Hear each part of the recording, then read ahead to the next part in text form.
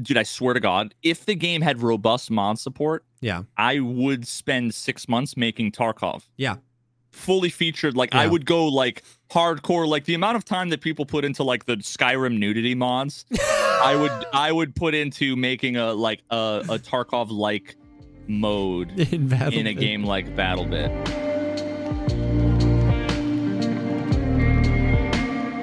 What's up, everybody? Welcome to the podcast, the show dedicated to talking about all the poggers things in life, like music, content creation, Pepsi, and the fact that it's National Pizza Day.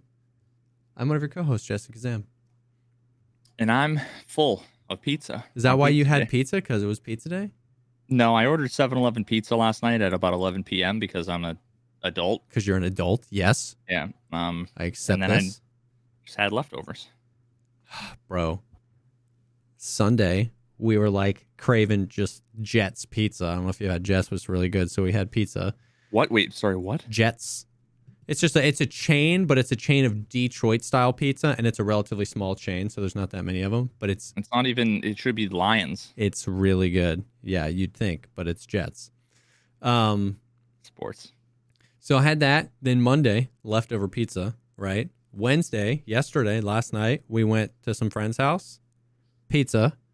Today, National Pizza Day, so I had to get a pizza, and I have leftovers. Dude, it just for occurred tomorrow. to me that they changed the recipe for pizza rolls at some point, and or it was like I hit that threshold where like you suddenly become 34 and now a third of the foods you love don't taste the same anymore. I can't tell. I'm not there yet, but please don't take my pizza rolls away. They're so good. Yo, you ever had Elio's? Yeah, of course. Hell yeah, dude. I found some. It was like, that was one of those childhood memory unlocked moments for me. I hadn't had Elio's in 2 decades, bro. And we were just like walking down the freezer aisle of Publix, and I was like, Elio's. So we bought some. Yeah, man, I have that all the time, actually. I think I have. See, the problem is that when you get a box, there's an even number in there, and I have 2 at a time. Yeah. And then I cut them into slices. Yeah. But my wife only has 1. So when she eats 1, there's 1 left. It's like, well, now I can't. It's not a fucking meal. Yep. It's just not enough snack for a meal. Yeah. So there you go. Elio's. Well, what's up, man? How you doing?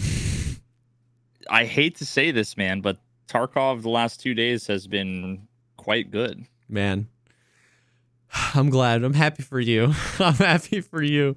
We talked about this a little bit when I rated you, but it was like, you mentioned it. It's like you get assigned a house when you install Tarkov, and it's either house A or house B, and those 2 houses cannot be having fun at the same time. It's just not allowed. And so like I have been having the worst week of Tarkov ever, and so I sent everybody over to you, and you were like, man, I've been having some good days, and I was just like, damn. So what's been rough? Has it been cheaters? Has it been bugs? Desync? Like what? Okay, so to be fully honest with you, and it hurts my heart to say, so part of it, one side of the coin is all the things we talk about where it's like just every possible bug or inconvenience or annoyance, they've been stacking up like really bad for me.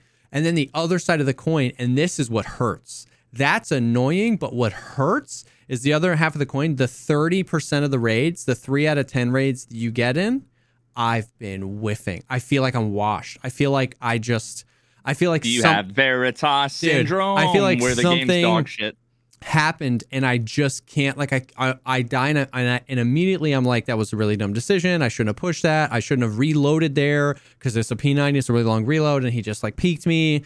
And so it's like that. It's painful because like you die 10 raids in a row. Yeah, you die 10 raids in a row, and it's easy when it's like no audio bug or obvious cheater, but it's harder when you're already frustrated, because either one of those situations is fine. If you're playing well and you're dealing with Tarkov's bullcrap, you can kind of push through it. Or if you're not playing that well, but if all 10 of your raids were legit good, fun raids, if 30% of the time you were whiffing, you're still on a pretty decent roll. But if 30% of the time you're whiffing and 70% of the time Tarkov's ramming its fist up your butt, you're just like, all day is pain. And that's been like 5 days in a row of all day is pain. Oh, and then layered on top of that, all of the quests I've been doing are on the maps I enjoy playing the least, which is Reserve and Interchange. Like I'm trying to do Long Line, which is just kill 30 PMCs in Interchange, and trying to find Killa, who's like super toxic to find and kill. And so like, and the audio is just so bad on Interchange, bro. It's I've been playing almost exclusively Lighthouse, so the audio hasn't been much except for the 2 indoor fights. Yeah. But like, oh yeah, so it's just been brutal. Like the other day I was playing and we I've been getting the invisible player bug constantly with the duo. And once again, I don't know how much it affects. I don't know if I'm invisible to Trey, if I'm invisible to everybody else, or if Trey is invisible to everybody else. Like, I don't know. We haven't, but it's been super freaking annoying. I was playing with Valiant. We had the invisible players playing. It was night interchange, and we spawned all the way back at Railway. Okay, like not Emercon. We spawned all the way back at Railway. And so then we ran down the train tracks, and we proned in the bushes, and we both alt forward. And the actual nanosecond Valiant reconnected, he got one tapped by a Makarov to the face. And then as soon as I reconnected, I got up and I was like running to try and find this guy, and he was prone and he hit me in the face. And so we were like super sussed out about that. Like, feels like that's a cheater, but I don't know. Then that same guy, because we got the name, like the next day I was playing with Valiant and Airwing, and that same dude was like harassing Valiant, like ran up to us and started voiping at Valiant, like all this Monka stuff. And so then, and I died and Valiant died, and then Airwing was like chasing him down. And the guy was like, I subbed you on YouTube. And he was like, how the hell do you even know who I am? Like, and Airwing was chasing him down, and he was like shooting him in the legs to the mat. He didn't want to kill Airwing. He didn't want somebody else to report him, but he was shooting him in the legs to try and slow him down. And he got out. And then like, it's been a bunch of like the spawns on Reserve and the spawns on Streets and are just like so just atrocious. Me and Trey were playing on Streets today. We spawned in and we jumped out a window down the road, and Trey just falls over dead. 7 seconds into the raid. And so it's like, that's not like a bug. That's just like the spawns suck. And if you get a bad spawn and somebody else gets a bad spawn, and that guy knows the bad spawns better than you, because I haven't played a whole lot of Streets, he just pops out the window, looks left with his voodoo, and goes boop, and then raid over. You know what I mean? Like, no audio, insanity. Me and Trey had a raid where it was the invisible player bug. He couldn't see me, so we both alt forward. And it said reconnect, and we reconnected, and it said, loading loot, synchronizing with other players, all the things. It flashes black. You see the little like beta version in the bottom left-hand corner and the raid code, but it's a black screen, and it was stuck there. So we both alt forward again, and we came back to our stash. And we assumed that we had both died, that somebody had just like found us and killed us, right? But then somebody in chat was like, yo, that same thing happened to me and my buddy. But he alt forward, I stayed in the raid, and he said that same thing happened. He said it flashed black, I saw the raid code in the bottom, and so I alt forward again, and I got back to my stash. But the friend that stayed in the raid was like, I can see your body. You're still in the game. But the other guy was back at his stash. And the guy said he couldn't loot his friend or shoot him. He was just laying there as an entity. And so he was like, I was like, bro, do you have a video of that? Like, because if so, then maybe that can be helpful. And if not, I don't know. So he said he was going to send me a video. But it's just like, it was just everything, dude. Like, dude, what does it look like if you're invisible to, like let's say you're looking at a guy running and you're going to shoot him, but you like don't shoot him, and then your invisible teammate like kills them. Does the guy just fall over dead? Does he like, do you see blood splatters? Like, from all the clips I've seen, if you died to somebody that was invisible, you hear and see nothing. Like, happened to me. That's happened to me exactly one time. Yeah. Ever. So there's no audio. Like when I was invisible to Trey, he can't hear my footsteps. He can't see anything. Oh, and then a separate time we load in. Neither one of us are invisible. Okay. He sees me. We go labs. This was our only way of coping today. We ended with labs, nothing. We took off our red rebels, everything out of the secure container. All we went in with was a balaclava and headphones, right? And he finds a Makarov and a penis helmet. And he's like, I'll take the gun, you take the helmet. And he drops the helmet. And I pick it up and put it on. But he doesn't see it on me. And so I drop it again, and I dropped it for him, and he could see it. But then I put it back on, and he can't see it on me. And so we were like, oh, that's funny. So then we end up dropping somebody. He drops a Giga Chad with the Makarov, and then we loot that guy, and then we kill like 8 raiders. And I ended up with a Gazelle, a blackjack backpack full of loot, a U-lock, headphones, and 2 guns. And to Trey, I was still a hatchling with a balaclava. That was all he saw on me. Yeah, so I mean that like it all screams some mega version of desync. Yeah. But like imagine that. So for sure desync, but like this all makes me think of there's so many cheaters in Tarkov. Imagine a hatchling walks up to you and you die to a gun. You're going to think that's cheating. You know what I mean? Like to Trey, I was still a hatchling. Now, I don't know if to other people on the map I was still a hatchling or not, but it's impossible to test these things. It's impossible to get any sort of science, right, around these things because they're not repeatable. I mean, the fact that I have played like 60 hours since this was a thing. Yeah. And I've died one time. Yeah. To what I can attribute as the invisible bug. Like literally all of a sudden I was like, and I just fell over dead. And yet everybody is constantly saying they're sick of it. They're sick of it. Their teammates are always invisible. Yeah. And the fact that statistically, my assumption, like my gut is telling me that so many of the people that are saying they're dying to invisible people are dying to people they never saw. But it was Tarkov being Tarkov, and it wasn't invisible people. I would probably agree with that. And I think it manifests most commonly within a team. Yeah. Because I actually came across 3 guys in Shoreline yesterday, and the guy was like, one of the guys was VoIPing like, oh, I'm new, I'm a Timmy, I need to Salewa, whatever, are we gonna have to fight? And then I was talking to him for a while, and he was like, wait, Veritas? Is that you? He's like, recognize my voice. Yeah. So then the 3 of them were cool and we were homies for a while, but one of them was invisible to the other 2. To the other 2, but you could see all 3. But he was visible to me. Yeah. The other guy, like I would grab the shit off of, I would like grab the loot from the dude who was invisible to them.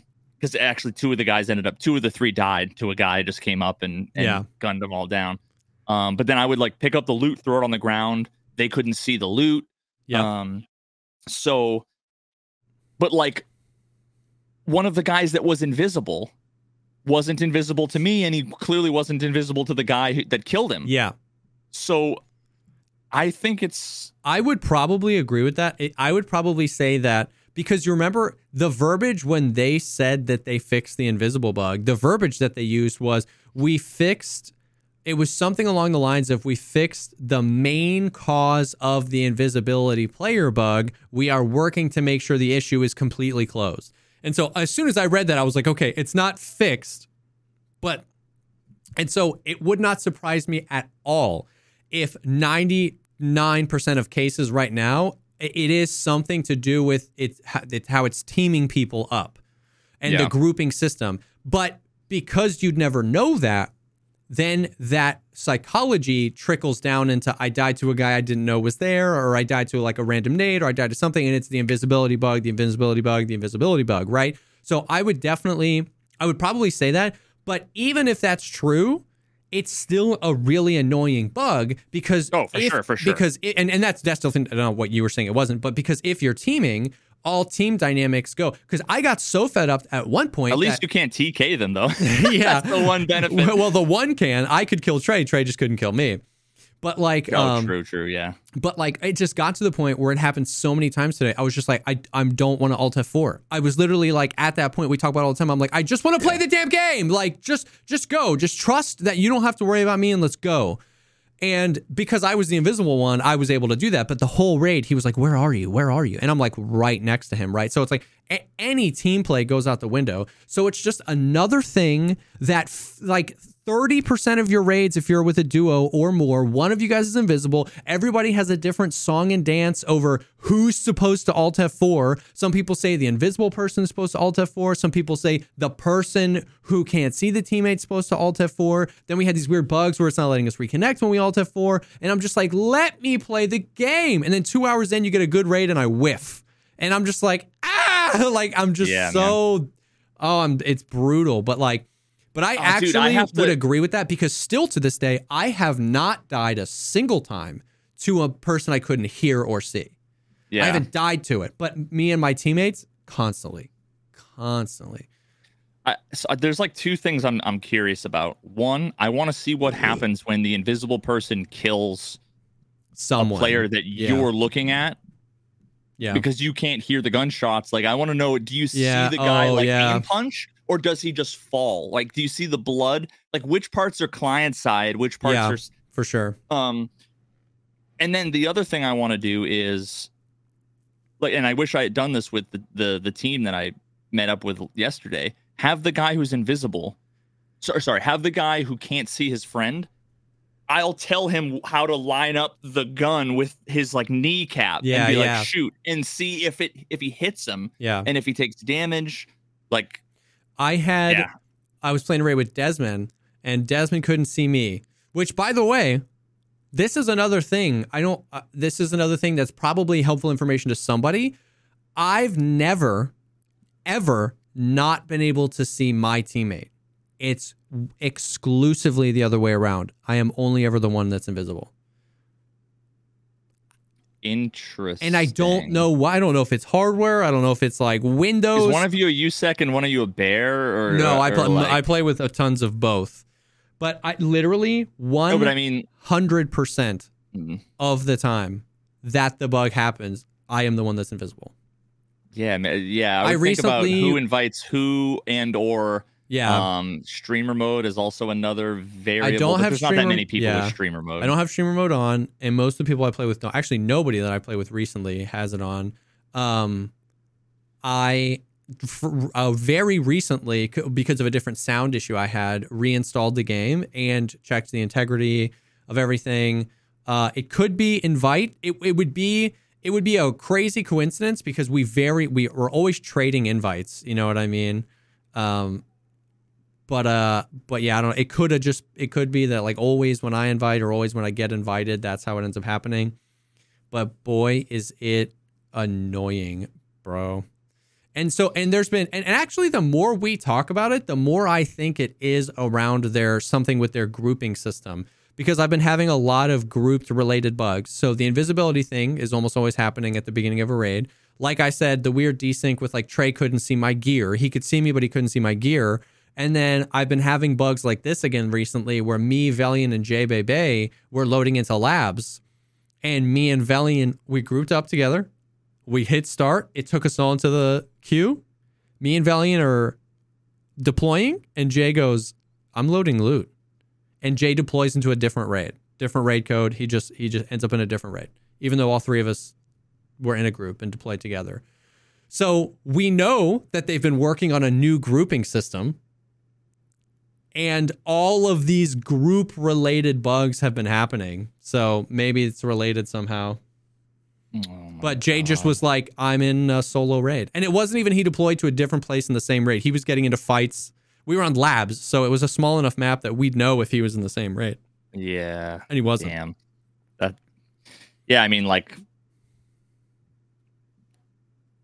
seems like it's really fucking annoying. I think I'm trying to remember if I experienced it at all. I don't know why I feel like I did. No, I think one time a viewer wanted to give me a kit. Oh, yeah. They were invisible to me, and that was it. Now I would imagine that, people were saying you need to like Alt F4. I would imagine that the person who is the person who can't see their friend is the one that needs to Alt F4, because it's almost like you're not going to see the person pop up in front of you. Yeah. I don't know why. I mean, maybe Oh, which reminds Maybe you me, would. I saw a clip Trey sent me of Logical Solutions playing Shoreline, and he was in the east wing of the resort. So first floor, east wing. He swings a corner, checks the area, moves into a room, kills the scav, moves out to that same room, is looking down a hall, and he hears footsteps like a dude got dropped behind him, and he turns around and there's a PMC like appeared. But the guy didn't like the guy. They traded shots at each other. It wasn't like the dude teleported. It was like he spawned in. That was super weird. And I saw that clip. Like the dude was like, Logical was like, I don't know. That's weird. We've had tons of bugs where like for a second I thought it was really broken. But like if Velian dies and I bring him his kit, everything I drop from my character gets duped. And there's 2 of them. Now, when you interact with one of them, it makes the other one uninteractable. But like I dropped a kill armor and 2 came out. I dropped a helmet, 2 came out. I dropped his gun, 2 came out. All of his mags that came out double. And even I'll pick one up and drop it and it'll dupe again. But then as soon as he picks up his kit, it's like there's a pile of loot here that none of us can interact with. So we just leave it. It's like so many things, bro. Ugh. Yeah, I had two only 2 shitty raids today, actually, in like 8 hours. So which was surprising because I've had a ton of bullshit on Lighthouse, and today I was just trying to get all the Lighthouse stuff just out of the way. Yeah. And I still need a few more PMC USEC kills, but one of the ones I made it all the way into that like main rogue building, the one on the left, the first one you hit. Yep. Killed a couple of scavs and stuff in there, and then I look over and on like the barrels, you know where there's like that toolbox in there? Yep. There's a tank battery. Oh my god. And I was like, oh, it's the only one I've seen in like a year and a half. Yeah. Grab it, pop the mule, pop like all the stims, go all the way down to northern checkpoint, and it was the first raid this entire wipe where I didn't have northern checkpoint. Yeah. So I'm like, fuck. I turn around and go back, and I make it 30 feet down the road, and I get one tapped by a dude with like a Mosin or something. So I was pretty fucking salty at that. Yeah. And then another one that apparently like there's a Reddit post about that's going viral because Reddit's a bunch of fucking incel clowns. Where I was so fucking looking forward to this engagement where I was coming over the bridge near the Raider camp. Mm-hmm. Actually, no, I wasn't coming over the bridge. I was on the Raider camp side of that little bridge, and I turn left, and I see 5 juiced PMCs running at me. And I had an MDR with, I don't know if it was the Voodoo or the Razor or whatever. And it's like instantly hit record, went to like immersion. I'm like, this is going to be fucking, and I like popped a few rounds at the guy, and the recoil is just so dog shit. Yeah. So I had 2 60 rounders. Yeah. With like a mix of 8.56A1 and 9.95. Like the one time I take out the 60 rounders with like the good shit. Yeah. But there's so much fucking recoil. Then I end up surviving the initial onslaught where they all kind of scatter. Yeah. I make it all the way around. I flank over. I kill one dude. I'm like behind a hill, and then I'm like, I want to jump up on the little ledge. I can't move forward. It would make so much noise. And then all of a sudden I hear a scav yell, and I'm like, okay, there's going to be scav shot in 3, 2. All of a sudden you hear boom, boom, boom, boom. I jump up on the thing. I look, and there's a dude with his back turned to me. I'm like, I spray, and it's like impossible to fucking hit the guy. And the thing is, I start off with 5.56 going blink, blink, blink, and it's like with the movement on the rock and everything, it's like you one tapping, unless you have a 308, it just feels so bad with 5.56. Yeah. Unless they're standing still. Unless they're completely motionless, Unless I just basically held down mouse 1. I ended up killing one dude. And it was like 40 rounds it took me to fucking kill that guy. Yeah. Also because it was completely black in the scope. I killed the guy and you never even saw him in the scope. It was just I was aiming properly. And then there was another guy. I ended up basically killing 2 or 3 of them. And then all of a sudden a dude with a pistol rolls up on me. And I'm like pointing my gun at him. And he's like, pop, pop, pop, pop with the Glock. And it was so loud and the muzzle flash and everything. I couldn't tell that I was out of ammo. So I'm pointing at him. I've done that I'm shooting, so many times. And I was out of ammo. I'm like, fuck. So I was super salty because I'm like, that was such a missed opportunity for an epic story. Like the 1v5 where I could actually. Yeah. And I was salty about the fucking recoil because if the recoil wasn't so busted. Yeah. Well, then I easily would have been able to 1v5 these guys. I wouldn't have had to go through 60, 80 rounds to kill 2 of them. Or at least died in a like BA way where it was like an engagement and one guy flanks and then you die and you go, oh, GG's guys. But yeah, especially with like the camera recoil and the weird FOV and like the you can't see through your own scope and you're just like, what's happening? Dude, another thing like, and this is so like anecdotal. I don't think that they like buffed the scavs, but like it's the if you play enough Tarkov, you get the dice roll where like there were like 2 or 3 days where just the scavs seemed insane. Like and what you were saying, what you just said, like missed opportunity for a cool story. I was solo reserve because I was like waiting for a buddy to hop in, and I was trying to like kill scavs and the bunkers and all those like ridiculous things. And I spawn in and I'm running to the thing, and then all of a sudden it's like 3 grenades and red tracers fly at me, and I was like, oh, Gluhar. So I run down and I peek up, but I can't find him. I peek up another way. I'm just like the underground under Hermetic. I'm just all over, coming up all the different doors, and I can't see him. And I like peek my head out, and it's like, one on. And then the onslaught comes again. And I'm like, okay, how do I do this? Like, how do I make this happen? And on some level, I think the bosses are busted. But on some level, it was engaging a part of my brain that the game should, where I was like, how do I fix this puzzle? How do I finish this? How do I get close enough to them without exposing? So I go down, I come up a crazy way, I go wide left, I go to the other night, and then I kind of bounce around to the other train station, and now I'm back by RBST. I go all the way around, and I'm by that RBST long building, and I'm walking up the side of it, and little did I know, Gluhar and his minions moved from the night building into there. So through the wall, I hear Gluhar's taunt, and I was like, oh, chat, they're here, they're close. And then from 50 meters away on my left shoulder, just on those hills, I hear, one on Suka, and a Saiga 9 with PST. He shoots one singular bullet, and it hits my ear, and I fall over dead.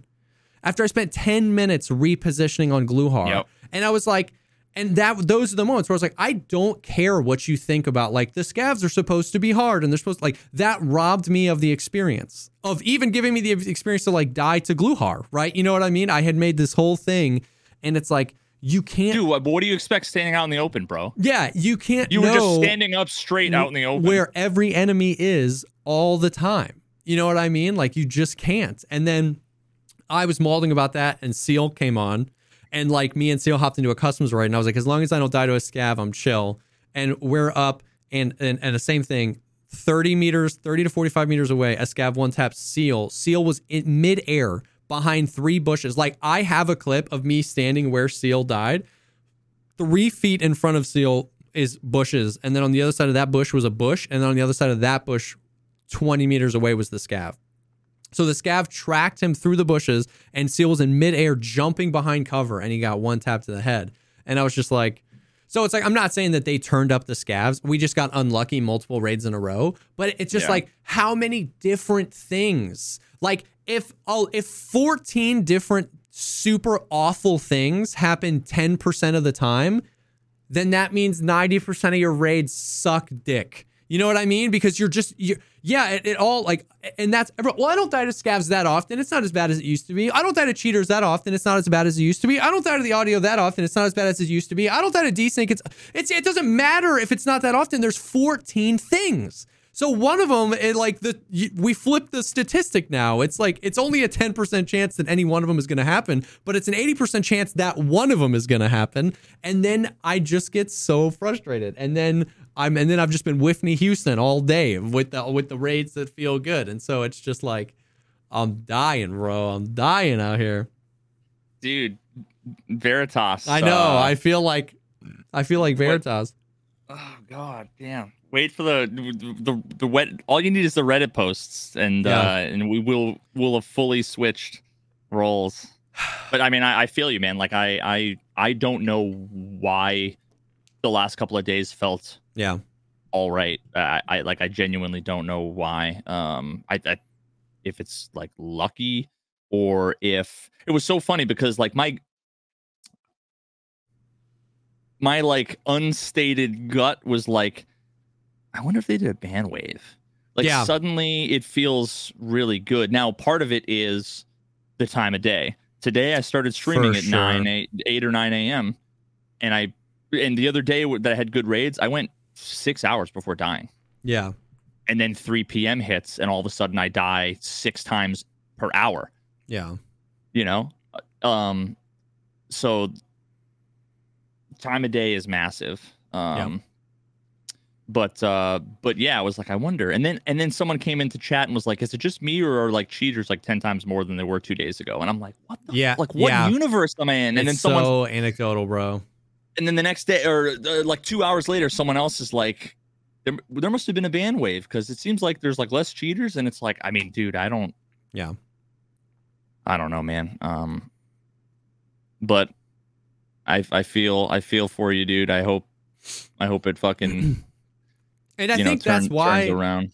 Like it's why we all end up playing maps we're the most comfortable with, because we like, you know, it's why I play 90% of my raids are woods and customs, because like it gets to a point where it's like, well, I can work around all the shenanigans the most on these maps, because like you're just subconsciously the most comfortable with where the scavs spawn. You're the most comfortable with like how jank the audio is. You know what I mean? And so it's like, it's just so sad, because like that's why I feel like part of the reason why I've been having such a bad time is because I've been trying to clean up all my reserve and interchange quests. And once I get Kappa, I never play those maps, even though I know them. I know how to traverse both the maps. I know how to get from A to B. I know where all the stores are. But it's like, maybe I'm not quite as familiar with exactly where every spawn is for the scavs. And so I get caught off guard by these scuffed scavs.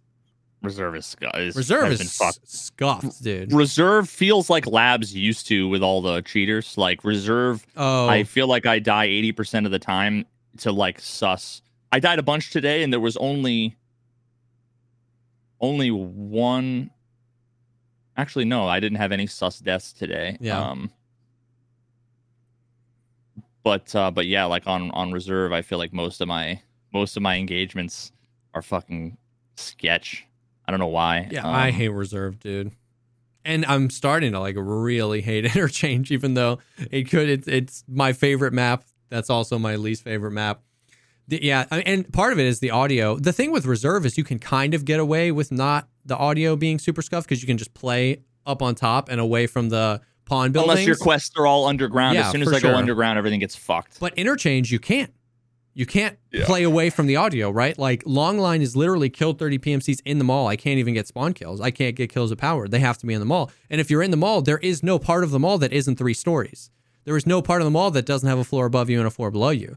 And so the audio is just like, just gone. You know what I mean? Yeah. Like, and you just can't hear anything. I was like, Airwing was at Tech Light and I was in the basement and I was like, taunt. And he says something and I hear it. I'm like, oh, okay, that's you. I thought somebody was either on my floor in the basement or directly above me, but you're 2 floors above me and it was just you. LOL. Ha ha ha ha. I guess, dude, I just have to roll the dice with Killa audio. You know what I mean? Like, what the hell? That's what's so fucked. And I actually have a really good, I had 2, was it yesterday or the day before, 2 like, I feel like quintessential different examples of different situations. One of them was someone I would bet money was a cheater. Yeah. And then the other was someone that the whole situation felt scuffed or sus or whatever, and then ended up being able to get completely to the bottom of it. And it like totally makes sense. And I'll have to show you after this. I'll show you the clips I'm talking about.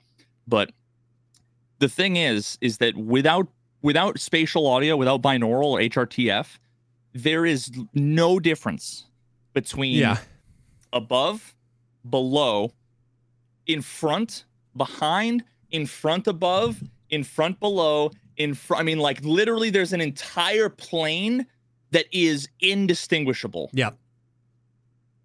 So I'm on Lighthouse on like the USEC, the big USEC like chalet, whatever the hell. Yeah. and I'm on the deck outside, like in the corner, and I hear a dude running around the building, and I'm like holding the a little wooden like deck staircase. I actually didn't know exactly. I thought that the staircase just went down to like the sidewalk. Yeah. But it didn't. So I hear the guy run, and then he runs kind of like I'm on the far side, so I can't see him. He's running along like the bottom of the deck, takes a left, and I'm literally just kind of following it. He runs over, you hear him jump, like run through a bush, then you hear him jump up again, and now I'm looking towards the like front door of the place. And then I hear clunk, clunk, clunk, kind of a little bit to my left. So I'm like, okay, he just ran into like the front door. Mm-hmm. I'm expecting to see him maybe run towards the front door and I can shoot him. And you hear like clunk, clunk, clunk as he takes a couple steps to the left, and all of a sudden, bang, bang, bang, bang, bang, I die to a fucking RFB. And as I'm dying, you hear the guy prone out on my body. And you can tell when I'm dying that the shots, because my body kind of falls to the left, you can tell that it's directly behind me. Yeah. And it was like, was there two? Like, what the fuck was that? Yeah. Because it was literally like under me, in front of me, bang, I was dead. He's prone on my body. Like, how the fuck is that possible? Yeah. I get a message from the guy. Really? He sent me a friend request and was like, did you not hear me at all? And I was like, what do you mean? He's like, I just walked right up to you and you had your back turned and you didn't even see. I'm like, dog, you need to come to I'm like, this is Veritas. Come to my stream. Let me show you. And I was like, well, I really wish that I could see your perspective. And he's like, oh, I've recorded. Oh. So I got the recording. He ran around exactly where I thought, but instead of continuing to go in that direction and then like going in the front door, he looped around, pulled a 180, so directly underneath me, and then ran backwards. And the staircase is like this on the deck, and I was here looking this way.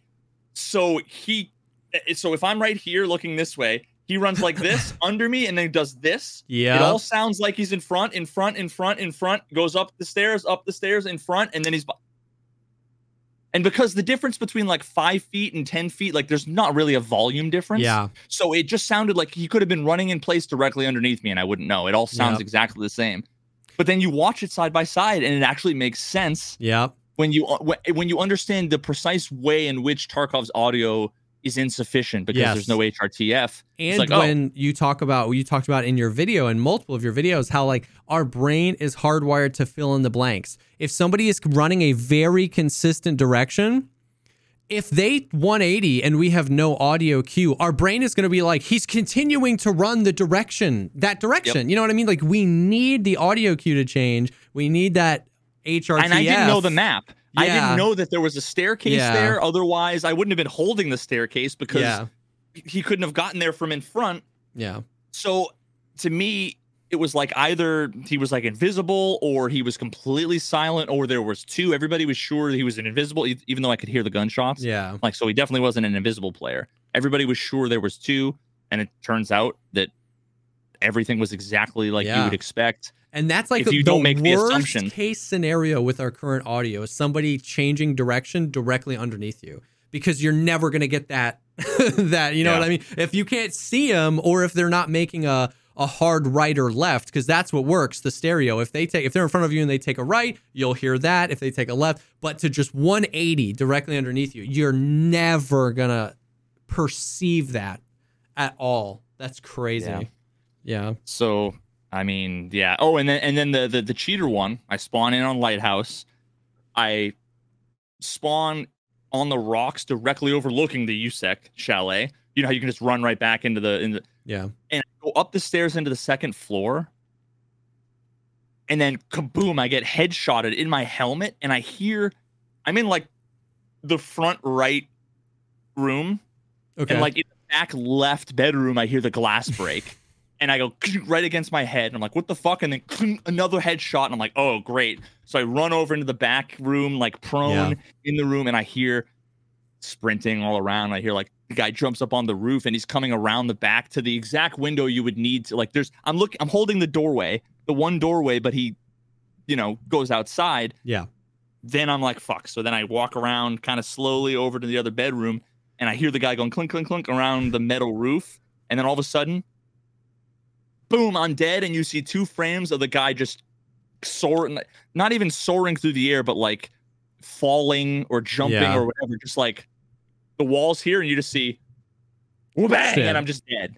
A double headshot, and it's like, oh, okay. I mean, that guy's fucking, and it was a level 58 EOD. Yeah. Yep. It's brutal. It's brutal. And it's like, it's just all the, it's just all the things. Like, there's no need to talk about them all again, but it's all the things that like just make me so frustrating. The lighting or the spawns, like the spawns on reserve are so bad. The lighting on interchange, and like how it like, man, did you probably didn't because it's a really long video, but did you ever watch that video, the like why it's rude to be bad at World of Warcraft? I never finished it. Yeah.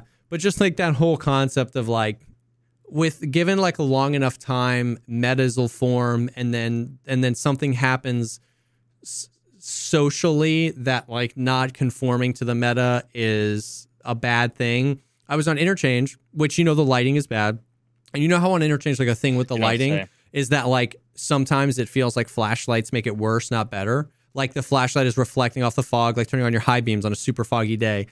I had grabbed a gun from my stash of a guy that I killed, and I liked the way it was built, and it had some attachments on it that I don't normally run, but I was like, this is kind of cool, so I did it. And it had a different flashlight, bro, and it had one of the newer just flashlights. There's no lasers, just a Surefire, I think. Yeah, one of the tan ones, and it was a beam, bro. It wasn't very wide, it was very focused, and it was bright. And I immediately was like, I hate this, because you can't, you turn it on and it's just this, your screen goes from all black to all white. It doesn't illuminate anything. And so whatever it is, whatever that thing of like shining your high beams in foggy weather, where it's just like you're just reflecting the fog back into your face, dude. I've never thought about that, but that's exactly what it's like. Yeah, that's what it feels like. We found Killa, and so I'm like, don't mess this up.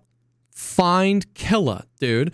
And the alarm is going, and my teammates are trying to come. PMCs were pushing us from behind, and I'm trying to find Killa. And the quest on interchange where you're an avocado and you have to plant the contacts in the 6B47.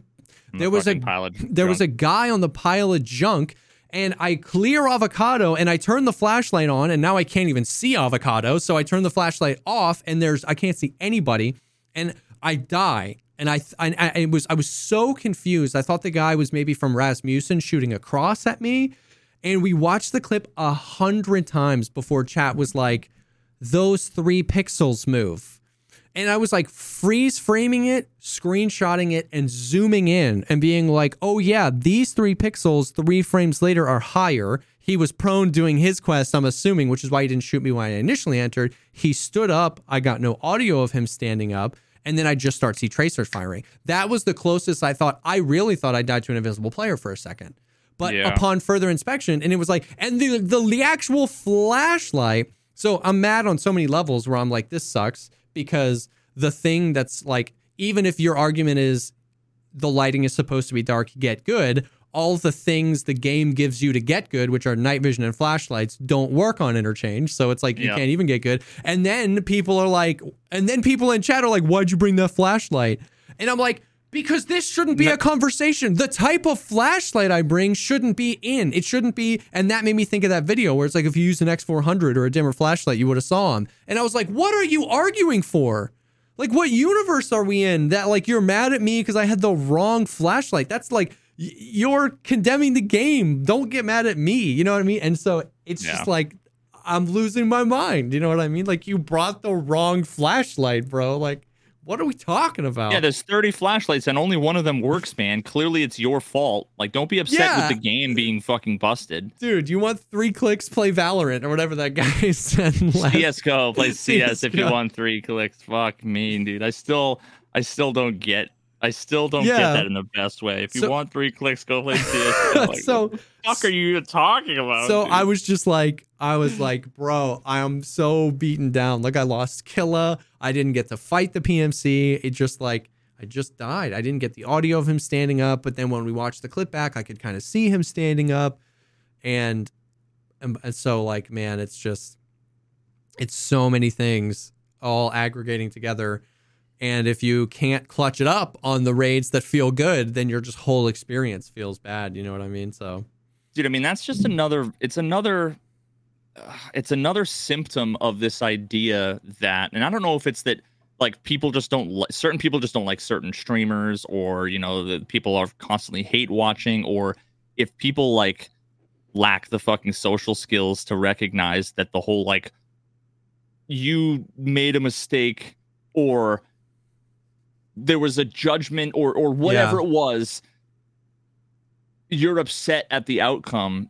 I have to point out either that I would have done it differently and better, or it's this whole idea that like that nothing is ever the game's fault. Everything's always exactly what is intended. Always, right? Like, you know, the lighting's supposed to be dark on interchange. So I have it on good authority from experts, let's just say, that the lighting, like the way that the lighting and the fog and everything it works on interchange is, it's literally like you have experience with Photoshop, right? Yeah. You know how there's like the drop down for like blend mode? Yeah. You know, there's like difference, screen, overlay, all of those things. The like fog and lighting like has settings like that. And they have just the wrong one. Oh, shoot. And they have the right one on all the other maps. Because the thing that gets me about interchange is the night vision. Like the night vision is a very clear example of how something is different specifically about interchange. Yeah, so interchange is definitely a something. There is a special case, although there is issues with all the other maps with lighting, with fog and stuff. But different parts of those maps, or whatever. Especially when you like look through a scope and all of a sudden it's like foggy, and then it's clear, and then foggy. And it's like the magnified scope. You can't see the guy on the machine gun on the roof or whatever. But yeah. So but people are like, oh, well, you know, they want it to be dark. They want it to be, and it's like the people. It's almost like they're like a member of a cult. Yeah. It feels like sometimes I'm interacting with cult members who the leader can't be wrong. Yeah. And they're not even defending, like these people are often the same people who are like, Nikita just wants the fucking money, blah blah blah. Like they're those types of people very often too. So it's not even Nikita, it's the game being dog shit. Is what they want, and it's what anything that supports that, you having a bad experience in the game, which, talking to Jonathan Blow, we fucking just straight up threw out the window. And now it's not just me saying it, it's a fucking game design luminary, you know, saying it, that there's a difference between dog shit, frustrating game design and hardcore, frustrating, punishing, difficult game design. And it's just one. I agree. I think there's some subconscious, and I think for most people it is subconscious. Like it's for most people that they don't know, but there is something about this. Like this bug has been in the game for so long that even if we can concede it's a bug, you should know by now to do it this way. So even though ultimately black and white, what you did was you interacted with bad game design or a bad bug. There has some subconscious shift has happened where it's got to be your fault. You should know not to. That's why I start to read. You should know not to left hand peek. You know what I mean? It's like you should know not to re-peek a raider within 17 minutes. It's not my fault that their reaction time is sub 1 nanosecond. You know what I mean? Like, but you should know not to re-peek. You should know not to right left side peek. You should only right side peek. And it's like, man, screw you. You know what I mean? It's just like, it doesn't matter that, I don't know. It just doesn't matter that it's an exploitable thing or it's a learnable mechanic. It's just a bad mechanic. And me and Trey were talking about this today when because we were reflecting back on the new player experience when so much of the community are so used to bad game design and bugs that it becomes rude to them that you don't exploit those things the way they do. When that's half of the community, if the other half of the community is new, how would you ever bridge that information gap if you were new? You know what I mean? How would you ever know those things? Because they're so frustrated. Like, the veterans are so frustrated at you that you even have to state the bug. You should just know to right side peek. You should just know to never repeek a row. The fact that you, as a veteran, are even talking about this is just your fault. How would a new player ever bridge that gap? And Trey was like, oh, and I was like, what, man? And he was like, he read a chat message to me, and he was like, is it normal that it's taking 43 minutes to get into a lighthouse raid? And we all go, your matching bug. But how the hell would he know? He was like brand new. He was like, it's my second day or whatever he said. And it was just like, I feel so bad because I'm like, you could have been in 2 raids by now. It's like, if you're matching for more than 4 minutes, bro, Alt F4. How would he ever know that? Dude's trying to play the game. And so it's just like, you're not going to Alt F4 because then you'll lose the 40 minutes of progress you just made towards getting into a raid. Exactly. So it's just like, and you know what the best part is too, is that some of the things you're talking about too are fucking urban legends and bullshit and myths, you know, that get propagated forever. Yeah. Like, oh, dude, you have Steam audio on? Yeah, that's the reason why this thing is fucked, or that's the reason why this thing is bad. Go to an offline whatever. Raid and it'll fix your visor. Yeah, exactly, right? Like all of that shit where it becomes this fucking like, oh, you don't know about the magic Ouija board mythical rain dance summoning ritual that you're supposed to do to... Oh, okay, yeah, this is what you have to do. And that's why I find it so funny when we get the invisibility bug and I'm like, chat, what do we do? And half of the messages are you Alt F4 and the other half of the messages are no Trey needs to Alt F4. And I'm like, come on, dude. And then somebody in Trey's chat was like, imagining streaming this game as much as you do and not knowing how to fix that bug. And Trey was like, what do you mean? Like, you don't know how to fix it either. Like, it's just, dude, it's so... It's just man. It's so brutal. Can you... It would all be better if people wouldn't just be shitheads and would just let us all be frustrated. Yeah. And not have to pretend like they're all fucking... Well, actually... Because, as I've said many times, most of the time, we just need a minute. You know what I mean? I just need a minute to mold. Like, I'm not going to spend the rest of the night. But what happens is, if you can't give me the minute, and you come in with some super snarky bullcrap, well, now I don't need a minute, I need 10 minutes, because I need to tell you why you're stupid. You know what I mean? But if you had just waited in 30 seconds, I would have gone, whatever, let's get into another one, boys. You know, dude, exactly. I just need a minute to be mad. And that's what happened today with the fucking failed 1v5. Like, a huge portion of it not going the way I wanted to was the fucking recoil being stupid and busted and broken. Yeah. And then half of it was I didn't pay attention to my ammo properly. Yeah. I lost track, I lost count, and then but part of that's like my frustration with the game distracting me from the whatever, and like, so I'm just pissed overall in general, and I'm not gonna be like, oh, I'm so fucking mad I didn't count my bullets. Yeah. No, I'm mad that Tarkov, tied my shoes together, and then I decided to run. Like, I shouldn't have ran. Yeah. But it shouldn't have tied my shoelaces together. And then I mauled about it for 7 minutes.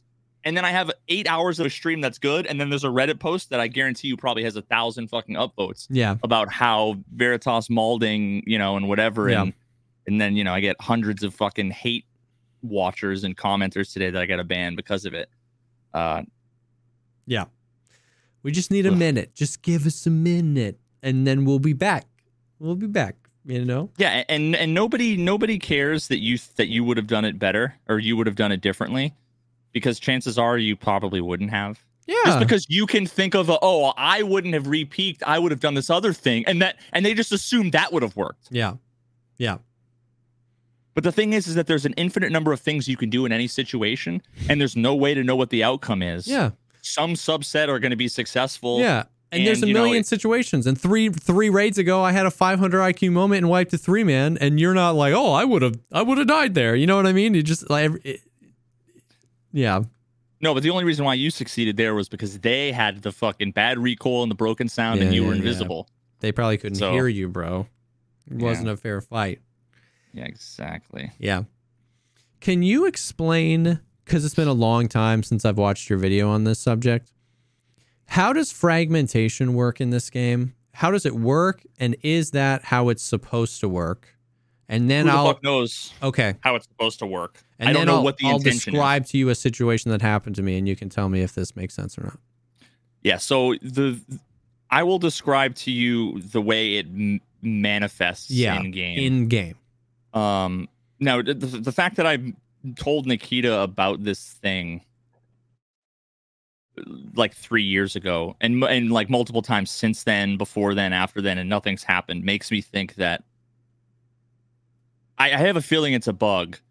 Yeah, but it's one of those bugs that's like, well, this is just we live with this now, like, yeah, and then they balance around the bug rather than fix the bug. So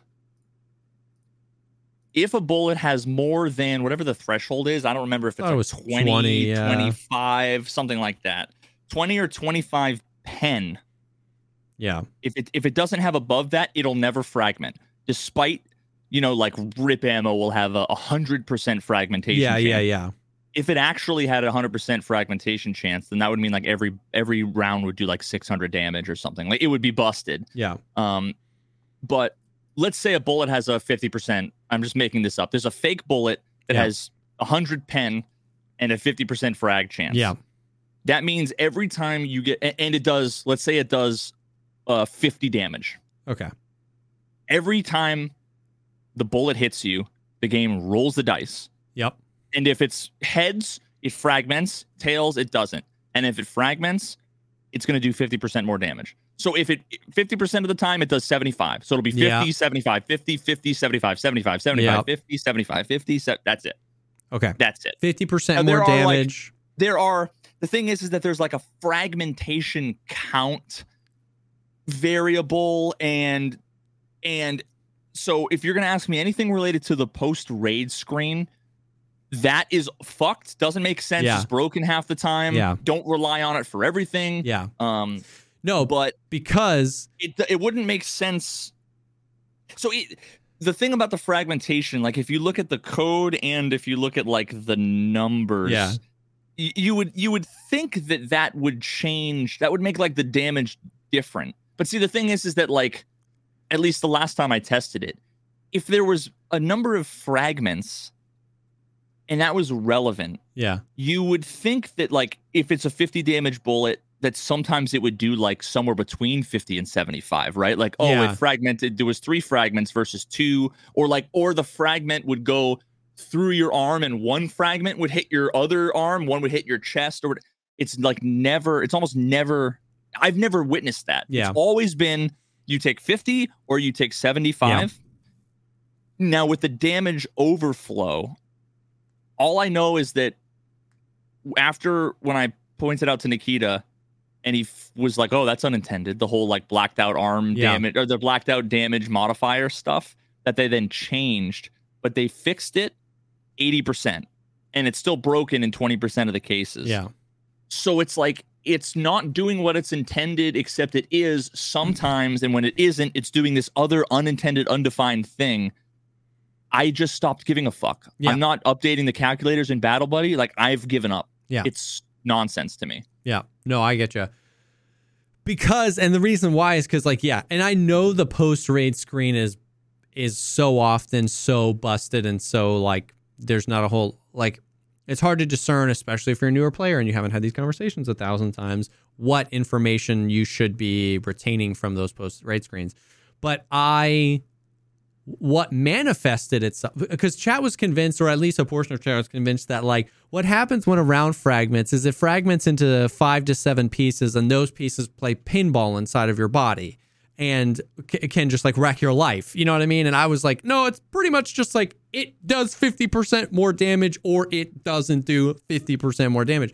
Because me and Trey were playing, I was scoped on a scav, and then I heard someone prone behind me, just like full auto, and I got hit once, and so my leg went black, and so like I've slowed it down. My leg went black, and my whole body went deep, deep, dark red, and then I got hit a second time, and I died.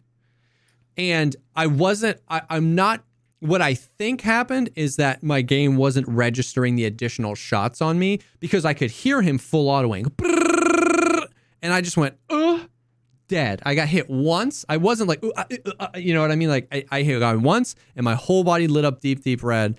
And then the post-raid screen, and it was leg, the post-raid screen said that I only got shot once with 5.6A1 in the leg.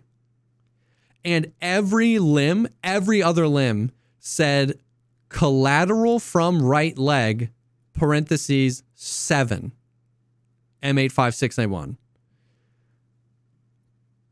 And I was like, what does that mean? My understanding of collateral, and I hate that they worded it this way, because collateral in every other fucking first-person shooter is you get like a 2-for-1 where you hit like 2 headshots. It hits my leg and it collaterals my other leg if it went sideways. Like, well, Tarkov's the only game where collateraling legs. Yeah. Like, because in every other game, your body is one fucking box. Entity. Yeah. There's not like different legs, so it's always like it went through you and hit another guy. Yeah. You get a collat. It's you snipe 2 shots, 1 kill. Basically. 1 shot, 2 kills. Yeah. Yes. Yeah. One shot, 2 kills. Sorry. So, but the collateral damage for the limbs, I am 85% sure, and it's only because it's been like a year since I've tested this stuff. Yeah. So at any point they could have changed anything. Sure. So I'm not going to say objectively, but this is the way it was forever, and I tested it a million times. Collateral is the overflow. So you would see overflow in all of your body, in limbs, evenly. Yeah. Which you describe is what happened. Now, what bullet hit you? Actually, wait, I have the clip. 5.6A1. 8.56A1. Okay. And so let me see. It was just weird how it manifested, and that's ultimately what I came to. Was he probably hit me more than the amount of times the post-raid screen is telling me he hit me, and he probably hit me more times than my character told me when I was in the raid, that there was some sort of hit registration thing, because I could hear him going full auto, but my character felt like he only took 2 shots. It was like boom, and then the second shot killed me, but I lit up like a Christmas tree. So I was like, the most likely thing is he was lasering me in the legs, which I have no idea why with 5.6A1, but whatever. And he was probably just kept hitting me, and it was probably the 1 shot blacked out the leg, hit me 7 more times, and those 7 shots counted as overflow damage, and I died. And that just didn't. That wasn't what the game showed me, but I was like, that's probably what happened. Is he just laser beamed my leg? Yeah. The fact that it said, because I mean, like, there's literally no way that it's fucking impossible that the bullet would fragment. Yeah, and then every bullet would perfectly hit every other. Exactly. But that's, chat was like, it's fragmentation. Stop being mad about this. And I'm like, there's no shot, bro. Like, that's not how fragmentation works. Like, and it's like, we're not really splitting hairs here. Like, this is kind of important to understand how you died. The overflow damage killed me there. It wasn't fragmentation. It wasn't M856A1 splitting into 6 different bullets and then those things ping-ponging around my whole body. It was there was probably some sort of bug here with hit registration. I was getting shot more than the game was telling me I was getting shot. From his perspective, I would have loved to grab his clip. He was probably prone. He probably saw my leg and just went, and I died because of that. It wasn't like, but this fragmentation is just a catch-all where, like, if the post-raid screen stats seem weird, it was just probably fragmentation, dude. Move on. And it's like, I don't think that that's how it works. You know what I mean? Yeah, no, I mean, this is once again just more about how how bugs and bad game design leads to like a toxic community. Yeah. Yeah, all of fragmentation is basically a crit. You don't even need to, like, contrary to what it says in the code, you can just treat a frag. There's one bullet. Nothing happens with the bullet. So the way you should think about it is more like an expansion. Like a hollow point expands. Yeah. It's almost like that. Whereas, which is ironic because it's only like typically like hollow points are in real life are like the low penetrating, high damage rounds, but that doesn't work in Tarkov. It's like none of it makes any sense, but people have a mixture of misunderstanding bad information they've been given from content creators' videos and Reddit, and then misleading information in the game that confirms everything. They don't think twice about it, and they say, "Oh no, it all makes sense. It's just complicated. You wouldn't, you don't get it." And ultimately, that's the most frustrating thing is that like, the way to fix it is if the game just gave you accurate information. You know what I mean? Like if the game explained the mechanics and then gave accurate information. Like it's not even you can't even get mad at streamers that have missed or old information. Like if the game just freaking told you, then no, but the game can't tell you because it's inscrutable. Like I don't know if I've ever shown you. I'm literally pulling this up as we speak right now. I am going to send you a screenshot of the snippet of code. Okay. The ballistics engine. The snippet of code that is what determines when you have a bullet hits armor. How much of the durability is going to get taken off of the armor? I'm going to screenshot you the snippet of code, and obviously, like I can't say, I'm not going to say any of the details around like what the formulas are.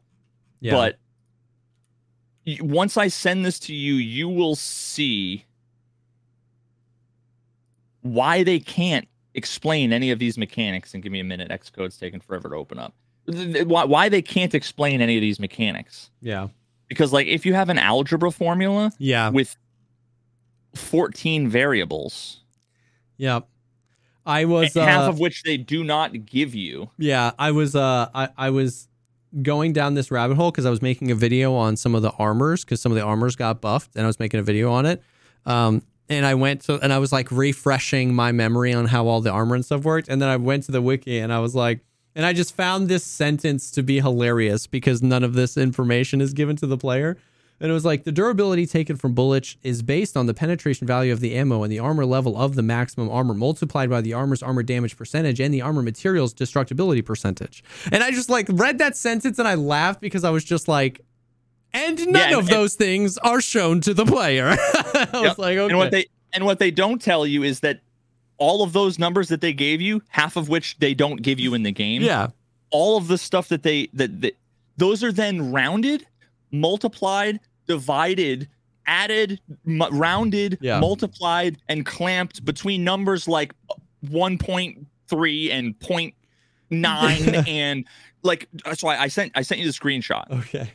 So this is my calculate durability damage. There's a minimum value and there's a maximum value. Those two, and I'm going to like walk you through this. Those two depend on whether or not the bullet penetrated the armor or not. Yep. So basically you have this range where if it penetrated, there's like this range. If it didn't penetrate, there's this range. Okay. And these are multiple numbers between 0 and 2. So there's a minimum and a maximum.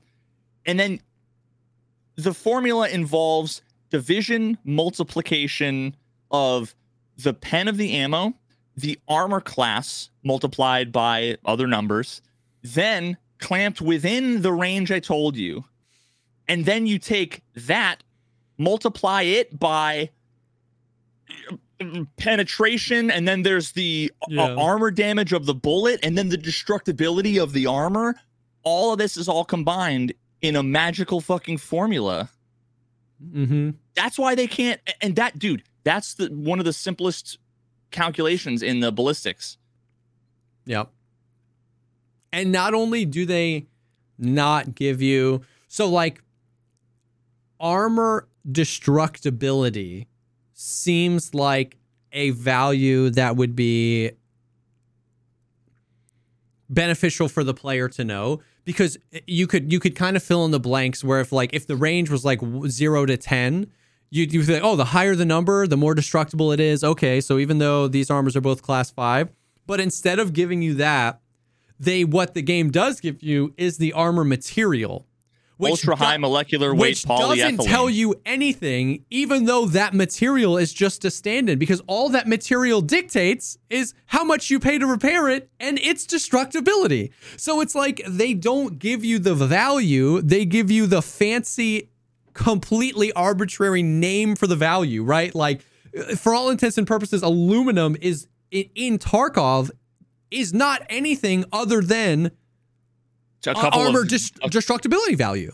Yeah, a couple of floating point numbers. Yeah, and so it's like, it's just so funny because it's not just that it doesn't give you the relevant information, is that it gives you irrelevant information that's supposed to stand in for the relevant information that you would never know. Yeah, so like one more screenshot incoming.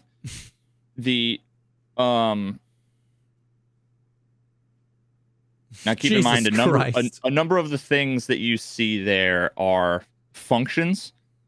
So, like, you see line 76 there. Mm-hmm. The resulting durability damage equals calculate durability damage. Yeah. That's the function I showed you before. So that one line is actually like 6 lines. That. Yeah. So that is effectively all of the logic for when a bullet hits. Like one bullet impact on one surface. Well, actually, this would be armor and the person. Yeah. But what was I going to say? Oh, so keep in mind all of this magic shit.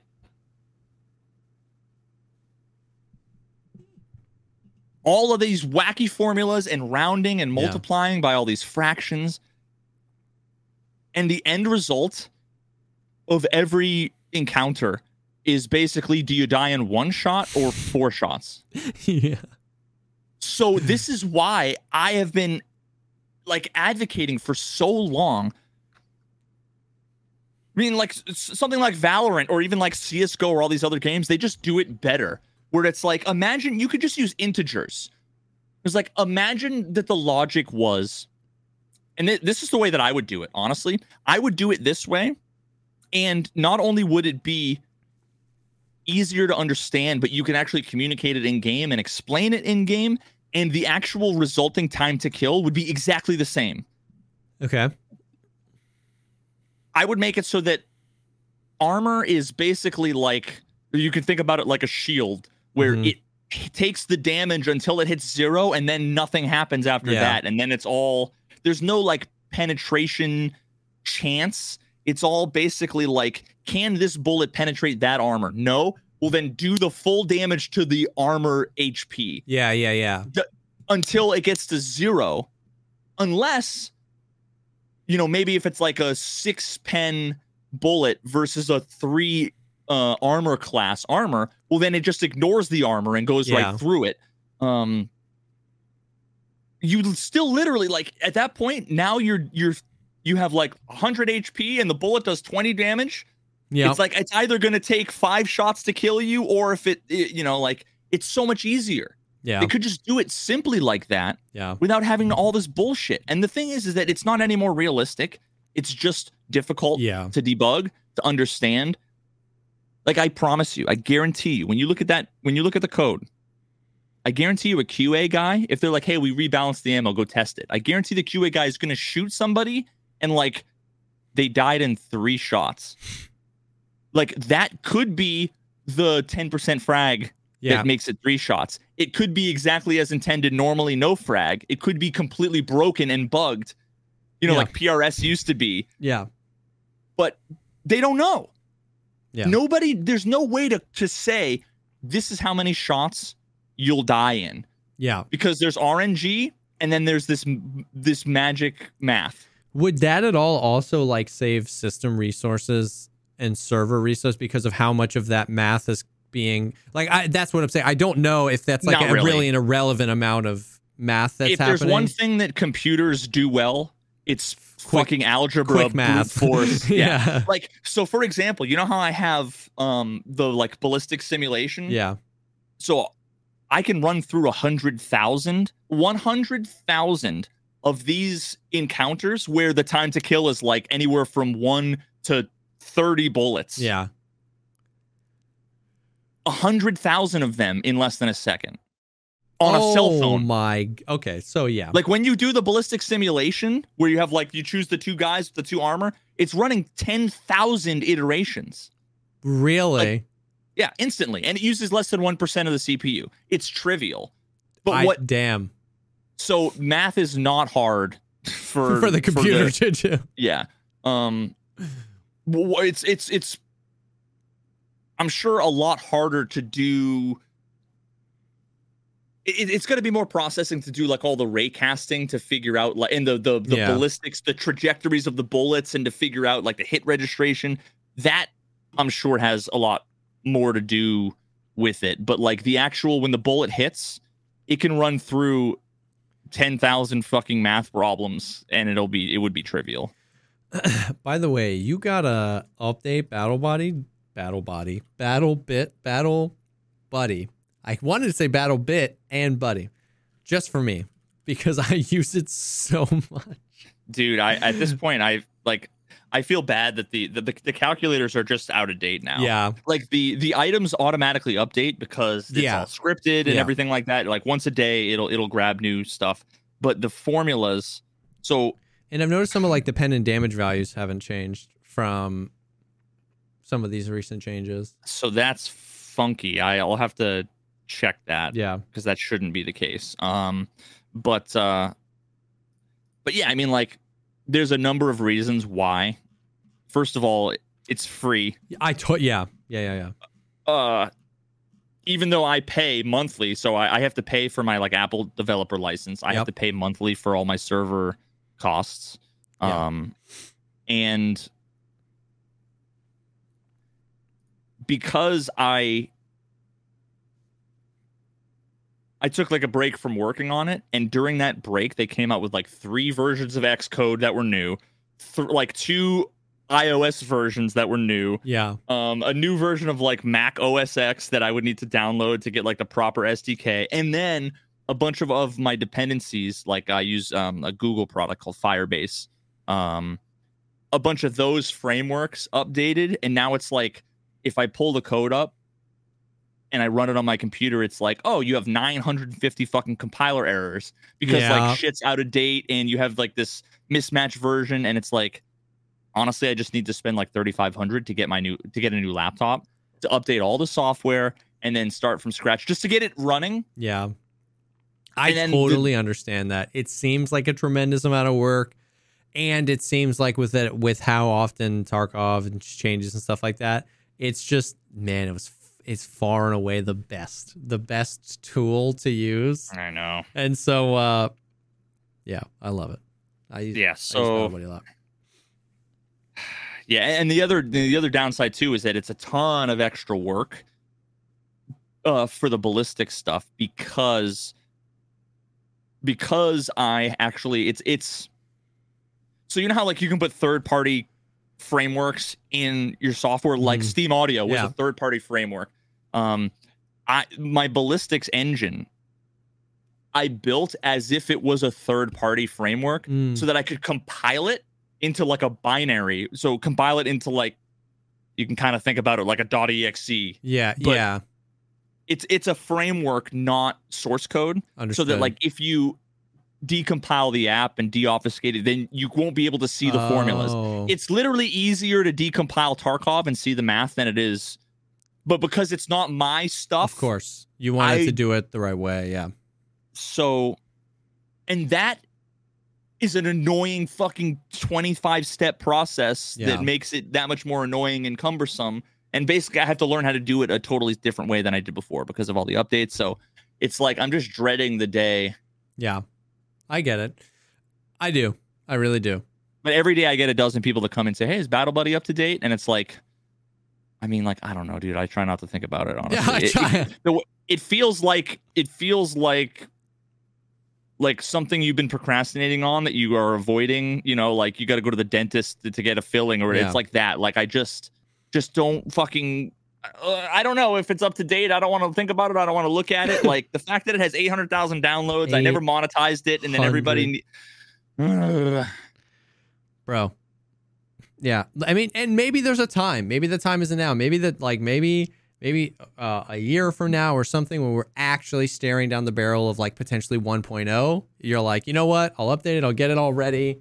I'll put some ads in there so that it's worthwhile for you. And there'll be, you know what I mean? And it'll be like, yeah, like. And I know as soon as I update the ballistics engine, they're going to make a goddamn change like they did. And like, that's part of the reason why I didn't do it right away when they fixed the whole like blacked out limb overflow. Because the problem is, that's the other thing too, is that like I have to reproduce in order for it to be a useful tool. I have to write their bugs into the code. Yeah. I literally had to write in the same law, and I have comments in my code because it used to be open source. I actually have comments in my code saying this is a bug. Blame BSG for this code that's stupid that I'm writing in here that I don't want to write, but it replicates exactly what Tarkov does about how the blacked out damage thing, where it's like if not this thing, do this, when it should be if this thing. And so I had to reproduce the bugs. So now I have to reverse engineer the new bug because it used to be the issue was when you got hit in a blacked out limb, when you had a bunch of other limbs that were blacked out, the damage that would go to those limbs just goes nowhere. Yeah. And you wouldn't take that damage. Yep. So the way it should have been was that should be spread to the remaining HP limbs. Yeah. Evenly distributed between those limbs. And they did that, except if one of those limbs was close to 0. Yep, because if it's got 1 HP and it's supposed to take 50 damage, then technically it should take 1 damage and that 49 should spread to the rest. Yeah. But it doesn't do that. So I would have to fucking literally write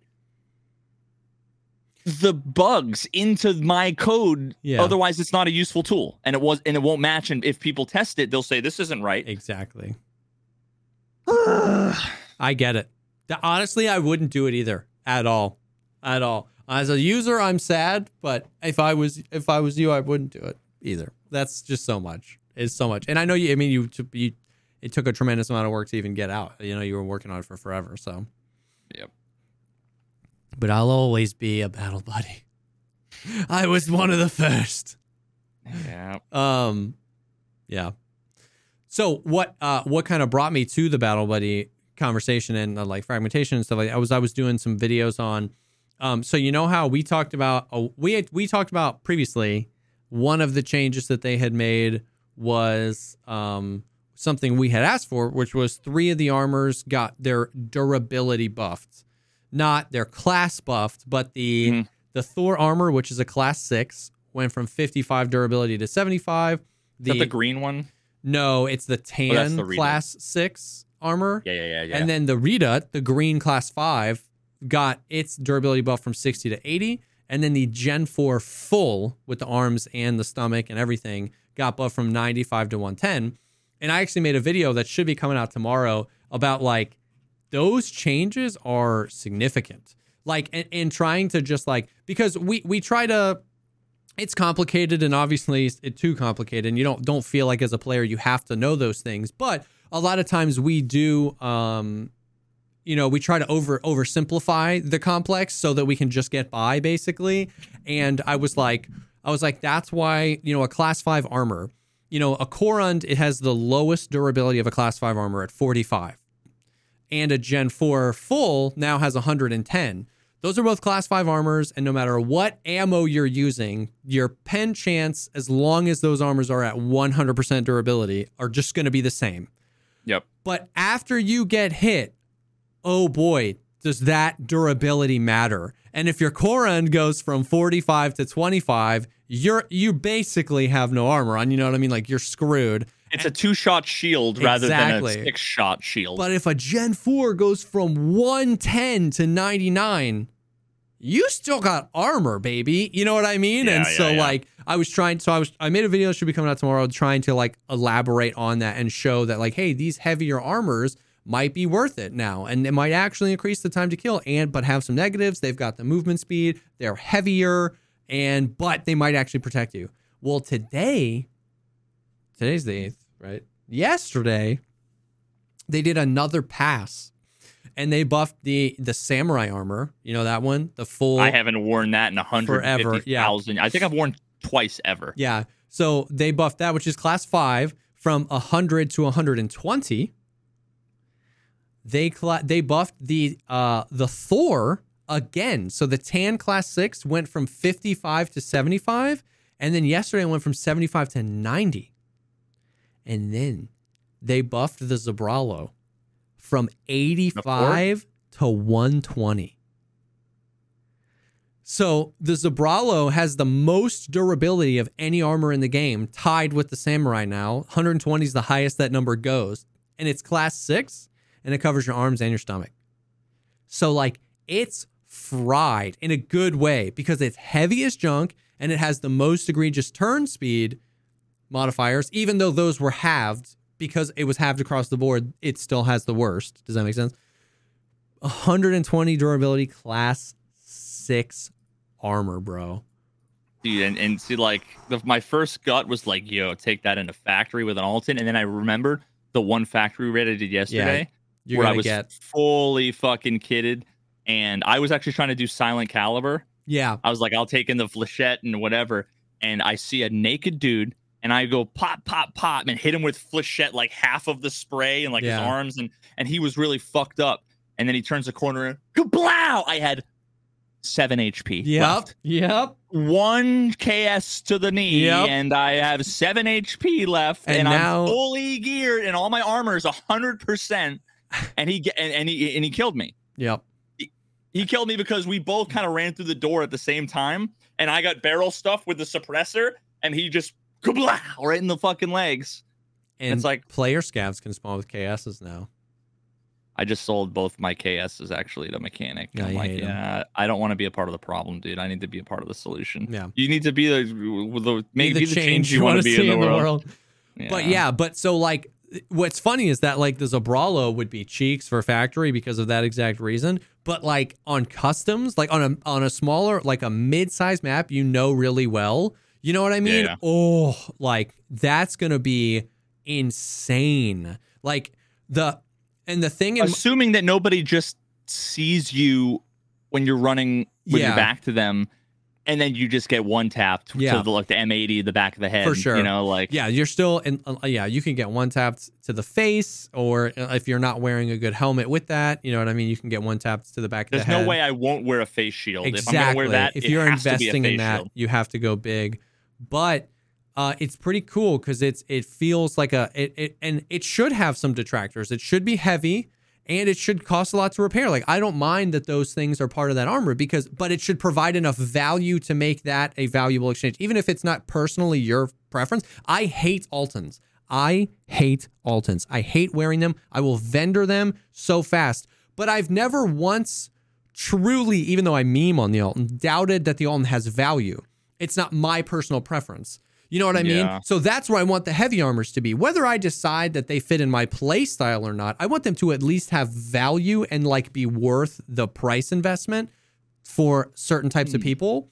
And so now I feel like the Zabralo and some of these heavier armors do. Because really what you're buying, because of blunt damage, like you could have it feels like you could have level 100 armor on. You're gonna die in 5 chest shots. Like in all the testing I've done, like when I took some of my mods into offline raids and stuff like that, and I was like, so I had the class 6 and I had like 5 6A1, so like 37 pen. I got class 6. This is gonna tank it. Like 4 shots, the blunt damage means my thorax HP is like 7. So it's like, it kind of doesn't matter, but what you're buying with those higher durabilities is more fights. If you get out of that fight, if you win it and you heal your thorax, the armor is still in a condition to be considered a good armor. Whereas with a Gazelle or a Korund, if you win the fight, your armor's trash. It's 12 durability on a Korund or a Gazelle. It's not going to do anything. You go to your bush, you discard it. Exactly.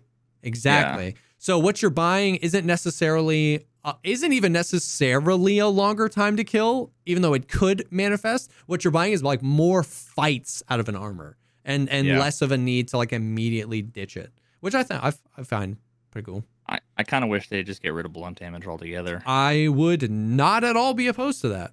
Because like it would just damage, make things fragmentation, camera recoil, delete them. Yeah, I mean it would just be like things. I just wish things were simpler. And again, you can have the exact same time to kill. Like the things I'm asking for. All of the people that are like, oh, you just want it to be, you know, the Division bullet sponge. Jesus Christ! No. If nobody told you, that something changed.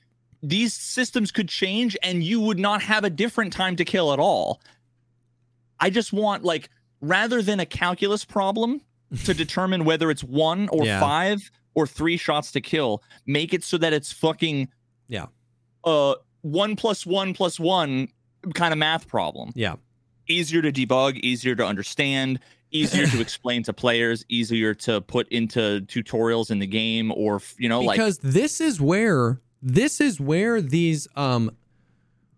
really weird opinions, like I've said before, when you get one tapped by M80 to an Alton and people freak out and they're like, M80's not supposed to one tap an Alton, and you open up the Battle Buddy thing and it's like 12%. It's like 12%. It shouldn't. 1 out of 8. But 12% of the time it's gonna pen. And these are the things where it's like when you have fragmentation, when you have blunt damage, when you have materials, when you have destructibility, when you have a calculus problem, it doesn't feel like you can reliably go, yeah, M80 is never going to pen. Like it all feels weird, because did that pen because of blunt damage? Did it pen because of, did it just get the 1% chance? Like we all try to simplify it and be like, oh, if something doesn't have 50 pen, it can't pen class 5, because we're trying to simplify the stupidly complex things so that new players can learn. But then we get these weird things where it's like, one tap M80 to an Alton, what the hell? And it's like, okay, yes, technically it doesn't have 50 pen, but it has enough that sometimes it'll listen the blunt damage, and I'm sorry, dude, good luck.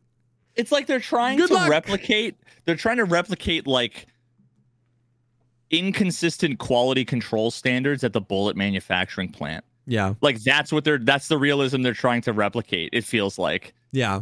Like either your bullets perform consistently or they don't. Like what the fuck? Like either your ceramic performs like there's no reason to just build that shit into the game. Yeah. Jonathan Blow would agree that, you know, giving your players the ability to learn mechanics and systems and to be able to make informed decisions is huge. Yes. But you can't make informed decisions at all. But the problem is, it's the worst of all possible worlds, because people think they understand the systems, and they're making uninformed decisions without realizing making uninformed decisions confidently. Yeah, they're taking medication that they've never been told the side effects for by a medical doctor that isn't a medical doctor, you know, and that's got how a Google degree. And that's how you'll have stuff. You'll have, you know, people be like, X ammo is garbage. It's garbage, man. It never works.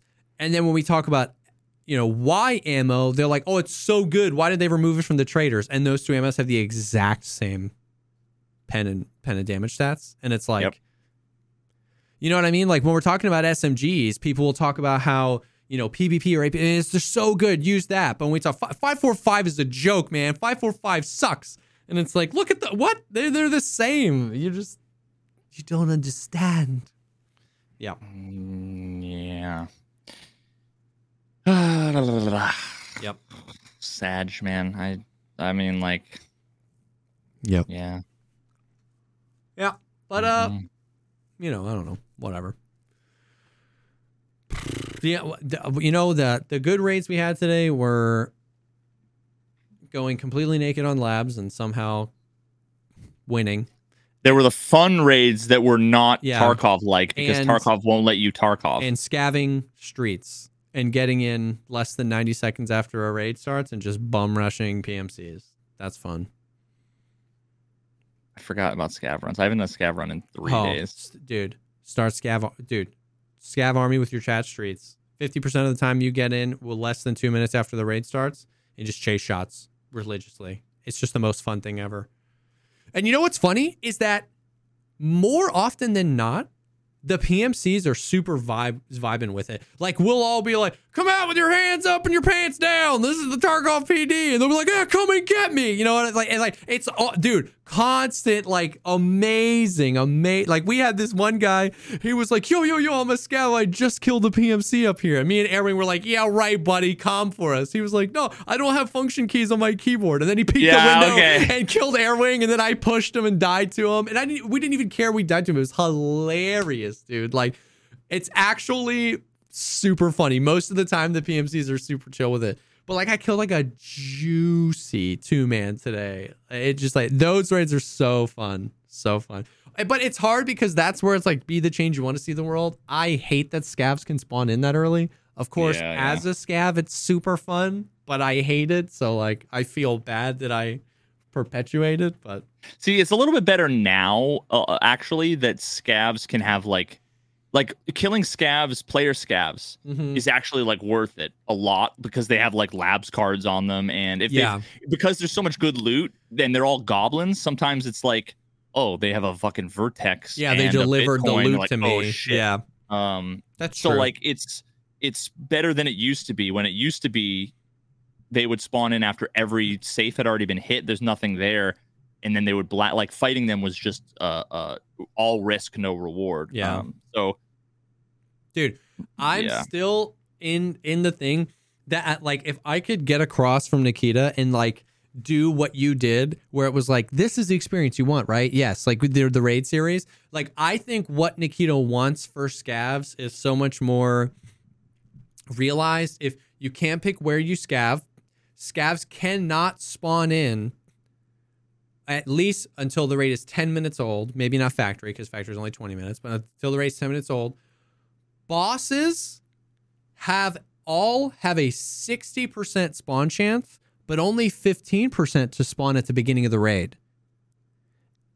But a high percent chance that they might spawn at some point until the raid timer hits like 5 minutes. Because then what you're doing is you're leveling out where the PMCs, the scavs spawn. It's not just 2 maps. They spawn everywhere. They don't spawn in right at the beginning of the raid, but you give PMCs a reason to stay in the raid long enough that when the player scavs spawn in, there are still PMCs. Yep. That would be the only other thing I would add so much more like what Nikita, I bet, would want for scavs.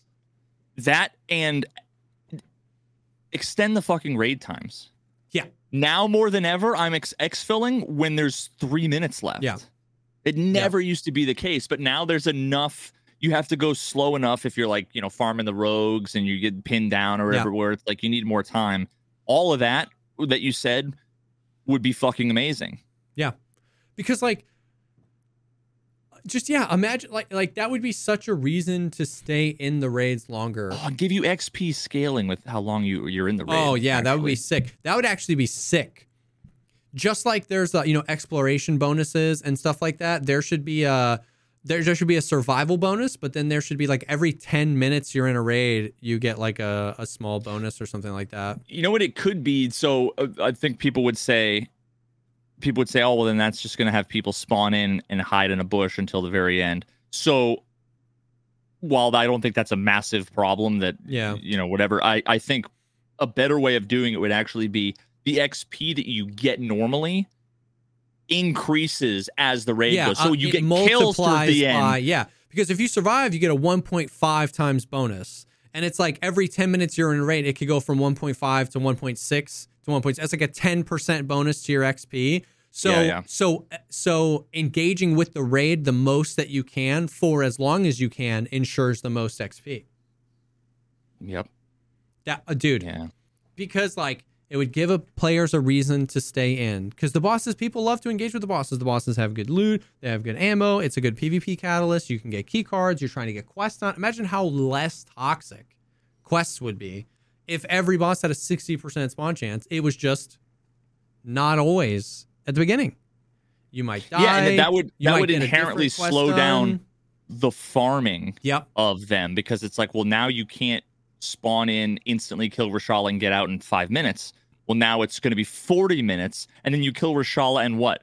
Grab a couple of busted tier 5 armors and some BT ammo. Yeah, the boss thing in an hour. The boss thing in general is definitely one of those things where it was a problem. Let's attack the problem from every possible angle and then never talk to each other. So now we've just beaten it into the ground. Like most bosses, Kill is really the only one that's busted. Like Rashala's guards, the best thing you're getting off of them is busted AKs and BT with the occasional Alton. Not that often. What do you get? Sturman, you got a freaking SVD and a stock AK. He doesn't wear armor or anything, right? Like you can. The only thing that's good is the Igolnik. Yeah, which everybody hates. And there's 60 rounds. Sanitar doesn't wear anything. All you can get is like gazelles, and once again, maybe some good 5.45 ammo off him. Tagilla has the class 5 rig, but or the class 6 rig, but maybe just increase the percent chance he spawns with the Strand Hog. It's really just Killa because he has the guaranteed best class 5 armor in the game and the guaranteed Maska helmet. But like in general, they nerfed the loot that the bosses have and nerfed the spawn rate. And buffed their reaction time and buffed their reaction time and aim. And so now it's like, outside of the quest, it's not even worth engaging with them. So it's like we can make their spawn rate higher since their loot isn't as good. You know what I mean? I'm still of the I think they hit the nail on the head with the Sturman stash. I think all the bosses should have a guaranteed key, and that key should unlock a thing, because then that thing's loot can be scaled based on where we are in the wipe. That's why it's why they make boss spawn chance 5% for the first 2 weeks of the wipe. They make the boss spawn chance 5% in the first 2 weeks of the wipe because of the 7 people that grind and can farm bosses and get the loot. You know what I mean? Like, just leave it at their spawn rate and adjust the loot in the stash. You know what I mean? Yeah. Because like, once again, they're balancing for the wrong players, and they're balancing all the bosses when only one boss is the problem, right? Kill is the one with all the good armor, but they nerf Sturman's spawn. Like, I don't. But even the armor, I'm still gonna kill you with an AKM and PS ammo if you're wearing Killa's fucking armor. I'm still gonna fucking blast you. Yeah. A massive percentage of the time. Yeah. But dude, yeah, like Killa should be the key for the exfil in that like room that has the treasure item. Thing, yeah. It would be, or another thing is there should be like 2 containers inside Kiba that are only unlockable with Killa's thing. Like that would be kind of cool. Like he had a certain stash in there, like an ammo box. Like imagine a locked ammo box. There's actually one on Streets. I've never found the key, but like a locked ammo box in there, and it's like 17 BP rounds, 14 M61s. It's not like crazy, not huge quantities, but like a bunch of really good ammo and stuff like that. Like it's all there, right? Factory in the little pumping station. There should be Tagilla's stash. Like, you know what I mean? But once again, we took it from every angle. We nerfed their spawn chance. We nerfed their loot. We buffed their aggro. We buffed their accuracy. And it's like, maybe in a vacuum, every one of those changes was a good change, but you smash them all together and it's too much. And the bosses don't feel like the cool, engaging gameplay. You know what I mean? Like, it's the same problem with so many things, like the whole economy in general. We have inflation, so here's what we're going to do. We're going to ruin the experience for everybody and forget that the inflation's caused by the fact that you can print money infinitely with the hideout and with the flea market. So we're going to make it so that you either need to use the fucking hideout or flea market all the time. Yeah. Otherwise it's like impossible to fucking make money. Yeah. Yeah, it's dog shit. So I think there's lots of cool stuff they could do with the bosses that make them more fun. But I really do think, but that was a big circle to come back and say that I don't think the economy is more broken than it is by any measurable amount if you make the bosses a 50 to 60% spawn chance. But at some point in the raid, they still retain their 15% chance to spawn at the beginning of a raid, but they've got a 40% chance to spawn at some point throughout that raid. Because it also changes up how dynamic the maps would play, right? You get gut spawn, you go dorms, you clean up dorms, you kill a PMC there. Right now, you can now X out dorms. You go from dorms to fortress and maybe fight somebody there, but you never have a reason to go back to dorms. But imagine you hear 4 grenades and some AKs pop off at dorms. You're like, sir, let's circle back. You know what I mean? Like it would. In worst case, it's a 2-man and a 3-man fighting each other, and now they were looking for Rochelle. Oh, and you're like, oh, Rochelle even wasn't there. It's just the raids would be so much more dynamic, and then that would give a reason to push the player scav spawning a little bit later into the raid, 5 to 10 minutes in, as opposed to immediately, because there would actually be content and combat to engage in 10 minutes into a raid. If you spawn into a scav raid on streets with it's a 49-minute timer. If you spawn in at 32 minutes, it's dead. You might find a PMC. Like the raid is over in 8 minutes because everybody runs. Even if there are still PMCs, it's so big that you won't come across them. They're so spread out that they're not fighting anything. You can be chasing shots, but they're moving to extract and they get into a fight. You chase that location. They're not there anymore. The raid's over in 8 minutes. You know what I mean? So it's like it would. Yeah. Yeah, man. Yeah. But that's the stuff. But yeah, that's all. Isn't that like the hostess? Oh, that's the stuff. Yeah, I think it is. I think hostess. I think I don't know, dude. I haven't seen one of those commercials since I was like 11, and that's marketing for you. Yeah. You said that's the stuff, and I'm like, hostess. That's hilarious. Now I have the fucking Mentos full of life. Oh my gosh. Dude. That shit was a great. I had that song stuck in my head for so long after that.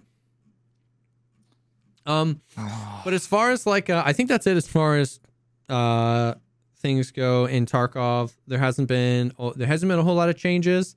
They were really on a roll with doing them like on the daily. I don't think I expected them to like continue that forever. But we are, similar to last week, man. It's hard to sit in the W. It's hard to feel the fun movement changes and recoil changes when I'm dying to things out of my control so often. And so I know they're complicated. I know these things are hard, but I'm really hoping we see some communication around the audio or something soon. And then things like the grouping and the invisibility bug. I really do think we arrived at something. Like, I think it's got to be related to the grouping, because they said the new grouping system was supposed to be in this patch and then it wasn't. And then in one of their hotfixes, they said they were going to be bringing the new grouping system and they still didn't. So all the information fits together in my head that they've been trying to get that work, and there's just bugs around it. And so grouping is just weird right now, but yeah, I don't know. Yeah, and I'm sure that they've been making underlying changes to the grouping system that have been, I can almost promise you that they've been underlying changes to the grouping system as it is now related to the upcoming changes. They just haven't exposed certain things yet, except for they've exposed bugs. Like that's my I think that's an educated guess for sure that that's a possibility. Yeah. So we'll see. Dude, do you think you would ever, did you ever see The Witness at all? Like the game? Any of the Yeah, I was watching you play it a little bit the other day. I don't know if it's your style at all. I think it was Markstrom who was saying that it looks like it was right up his alley. I don't know. Cool. I don't know if it's your thing, but I fucking finished it, dude. Yeah. What a fucking phenomenal game. That's sick. Like, I'm actually like, I feel genuinely sad because I'm like, it's over. There's nothing. Yeah, man. Like, that's cool. If you're not interested in it, what you should do is watch like the first 15 minutes of like a let's play, just to see how well Jonathan Blow handles. I wanted to say teaching players the mechanics and the rules, but he doesn't do that. He lets you teach yourself. Like, so to give an example, have you seen any of the puzzles, like what they look like? I mean, a little bit. I was watching you try to figure one out, and I was like, I have no idea. Literally, the first one you see, the most basic one is, imagine like a little circle, and then there's like a line, and you click in the circle, and that's where like the puzzle starts. And now like your mouse is like it's almost like you're on rails. Okay. Yeah. So you just swipe to the right, and it like fills up the thing. And once you get to the end, like a rounded end piece, it like kind of glows, and you click, and it's like, boom, the door opens. You're like, okay, I know. I click the circle. It starts in the circle, and it ends at the in the rounded end, right? Yeah. And then you come to another one, and it's the same thing, but it's a right angle. And it's like, okay, there's no text, there's no tutorial, there's no narration. It's just like, oh, okay, well, clearly these lines can curve. Yeah. And then the next one is almost like a maze kind of thing, but like a simple one, almost like a figure eight, where it's like, oh, okay, there's multiple ways to go. And you can actually solve it one way, and it'll like unlock a thing, but you can then also do it like another way, and it'll be like, ka-ching, you got that one right. You can solve it like 3 different ways. And you're like, oh, okay. And then the next one you come to, there's 2 circles with 2 different starting points, but it's symmetrical. And then one end. So you're like, oh, interesting. So I can start here and then, whoop. Oh, okay, cool. So now you know there's 2. Yeah. It just incrementally adds. Yeah. And then you come to one, and there's 2. It's symmetrical, and there's 2 circles, and there's 2 ends. And you click on the one on the left, and then the one on the right lights up. And when you move, it moves like mirrored. And you're like, oh. So then you have to solve it. Yeah. And it's symmetrical. And then the next one you do, it's not symmetrical. So you have to figure out the right inputs to make it so that both can go through them. And then the next one has dots and shapes. And it's just a phenomenal way of being like letting people deduce. Yeah. And at figure their own out speed. Yeah. Every puzzle, dude, makes you feel like a fucking genius when you figure it out. Yeah. Like the moment I walked up to a puzzle and I looked at it for a while, and I'm like, it looks kind of like a funky little maze. It's like not complicated. There's only like, 7 or 8 kind of turns. And you solve it one way and you're like, that didn't work. You solve it another way. You're like, what? I don't get it. Like, what's the indication? And then if you think about it for a while and you look and you turn around and you see there's a sun behind you and there's a tree. I think maybe I showed you that. Yeah. There's a tree, and then you realize the branches are casting a shadow on the fucking panel. And if you go around the shadow, ka-ching, all of a sudden it lights up and you're like, oh my God. That's so Dude, sick. The best one that actually got me really good was, and there's a million things. I don't want to spoil anything. Everybody should fucking go play The Witness. It's worth it. It's beautiful. Like I was almost in tears at the end. And it doesn't say a word to you. It's wild. It's just like I imagine this is what it's like when you die. Like it's just beautiful. But you're in like this like bamboo forest, and you walk up to the thing and you hear like a Nokia ringtone in your left ear. You're like, what the fuck? And you're like, and I'm like, maybe it's like a pitch, like or something like that. And it didn't work. I'm like, huh, what the hell? And then all of a sudden I noticed in my right ear, you hear a little birdie chirping. And it's like, as like there's a high, a mid, and a low to the pattern. And you go mid, high, low, mid, ka-ching. And it's like, it's a fucking audio puzzle. And the Nokia phone is just to be like, listen to me over here, I'm distracting you.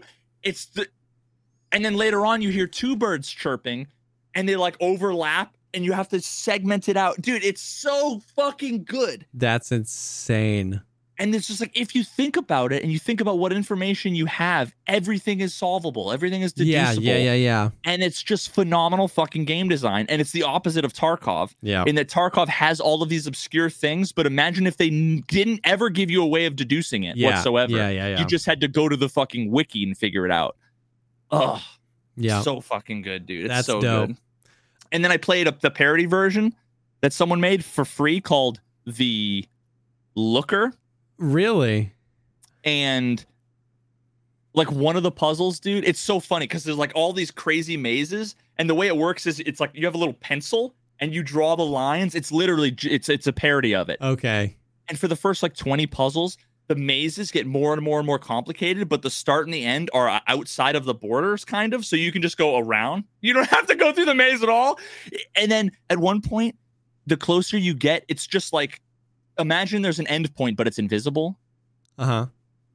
And you like click on it and he goes, beep, beep, beep, beep, beep.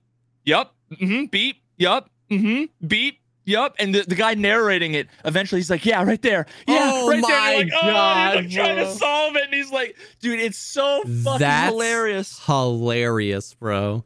Oh, The God, it's looker. fucking phenomenal.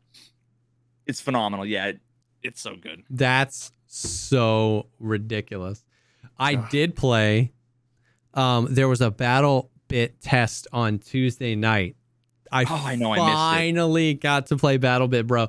And like, it was so good. Like everything you said, dude, the character faces making it so much better. You're really right. Like you get to a point, like it's so silly. Like, and VoIP is so good. And the fact that you can drag bodies, bro, every time I'd go down and be like, oh, I can't feel my legs. And then like instantly somebody would be like, oh, I'm coming. And then like grab you and be like, oh, I got you, buddy. And I was like, it hurts so bad. Like, dude, I would down somebody and then I would hear them VoIPing and then the enemy. Yeah. And I'd walk up to them and grab them and be like, Daddy's here. and I would drag them into like a corner.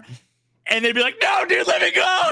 Bro, it's so good. The like funny little RP, dude, so many times because like the 127 versus 127 game modes, there's so much gunfire. I mean, it's just like wild. Like, and so like we just be on a roof like with a bunch of people and somebody would be like, I'll never forget you, boys. And it's like, charge! Like, dude, I have one complaint. Oh, one complaint in the game. Sick.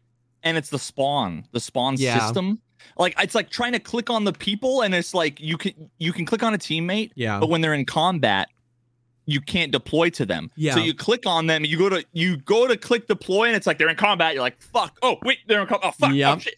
And I'm just clicking. I'm like, where do I spawn? How do I spawn? Yep. That's the only thing that they like need to, I think, really address. Yeah. Everything else is fucking phenomenal. Dude. I wonder what the mod support is going to be, or like custom server, not necessarily mod, but custom server.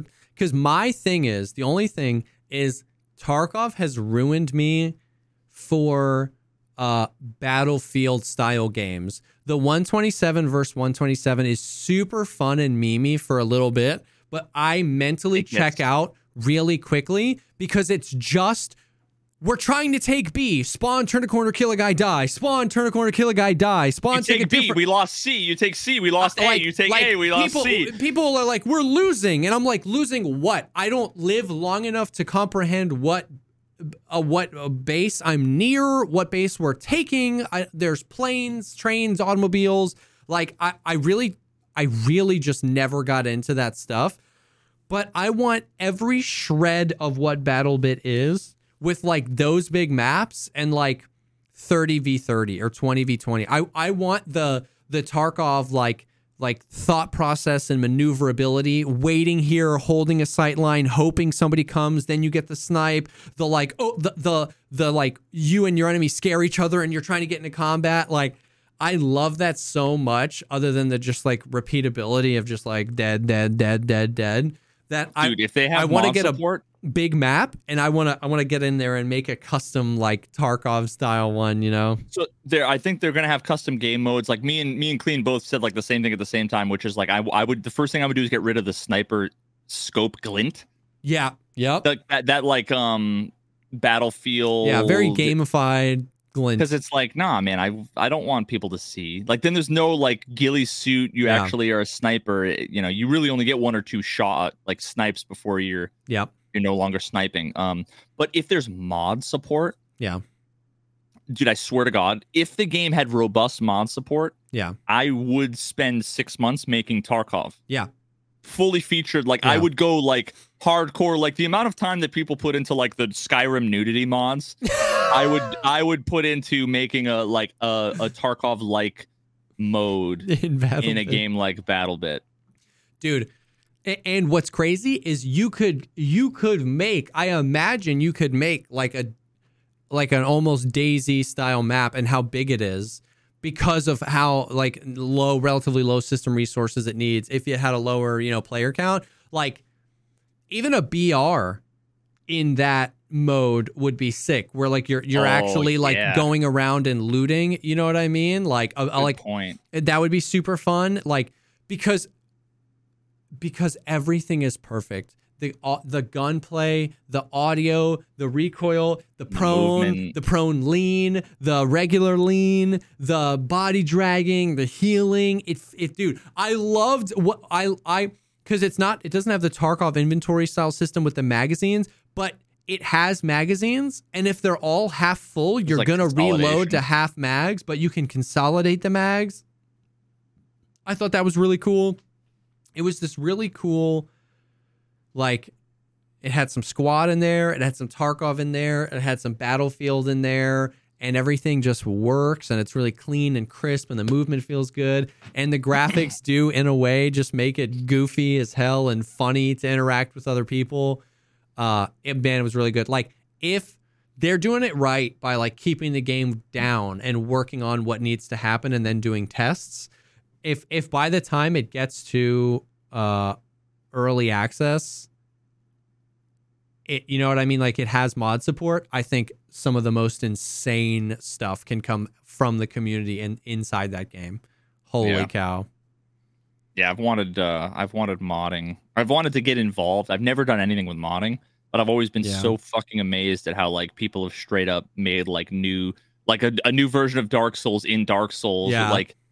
Or like some of the things that they do with Skyrim, like completely changing the fucking skill trees and like the combat, and it's amazing. It's like, have you seen this Sky Oblivion? They just remade the entire game, Elder Scrolls Oblivion, in Skyrim. Wait, like recently? Yeah, it's a project that they've been working on for friggin' years. Just Sky Oblivion. Wait, is this like new-ish? Like, I don't know.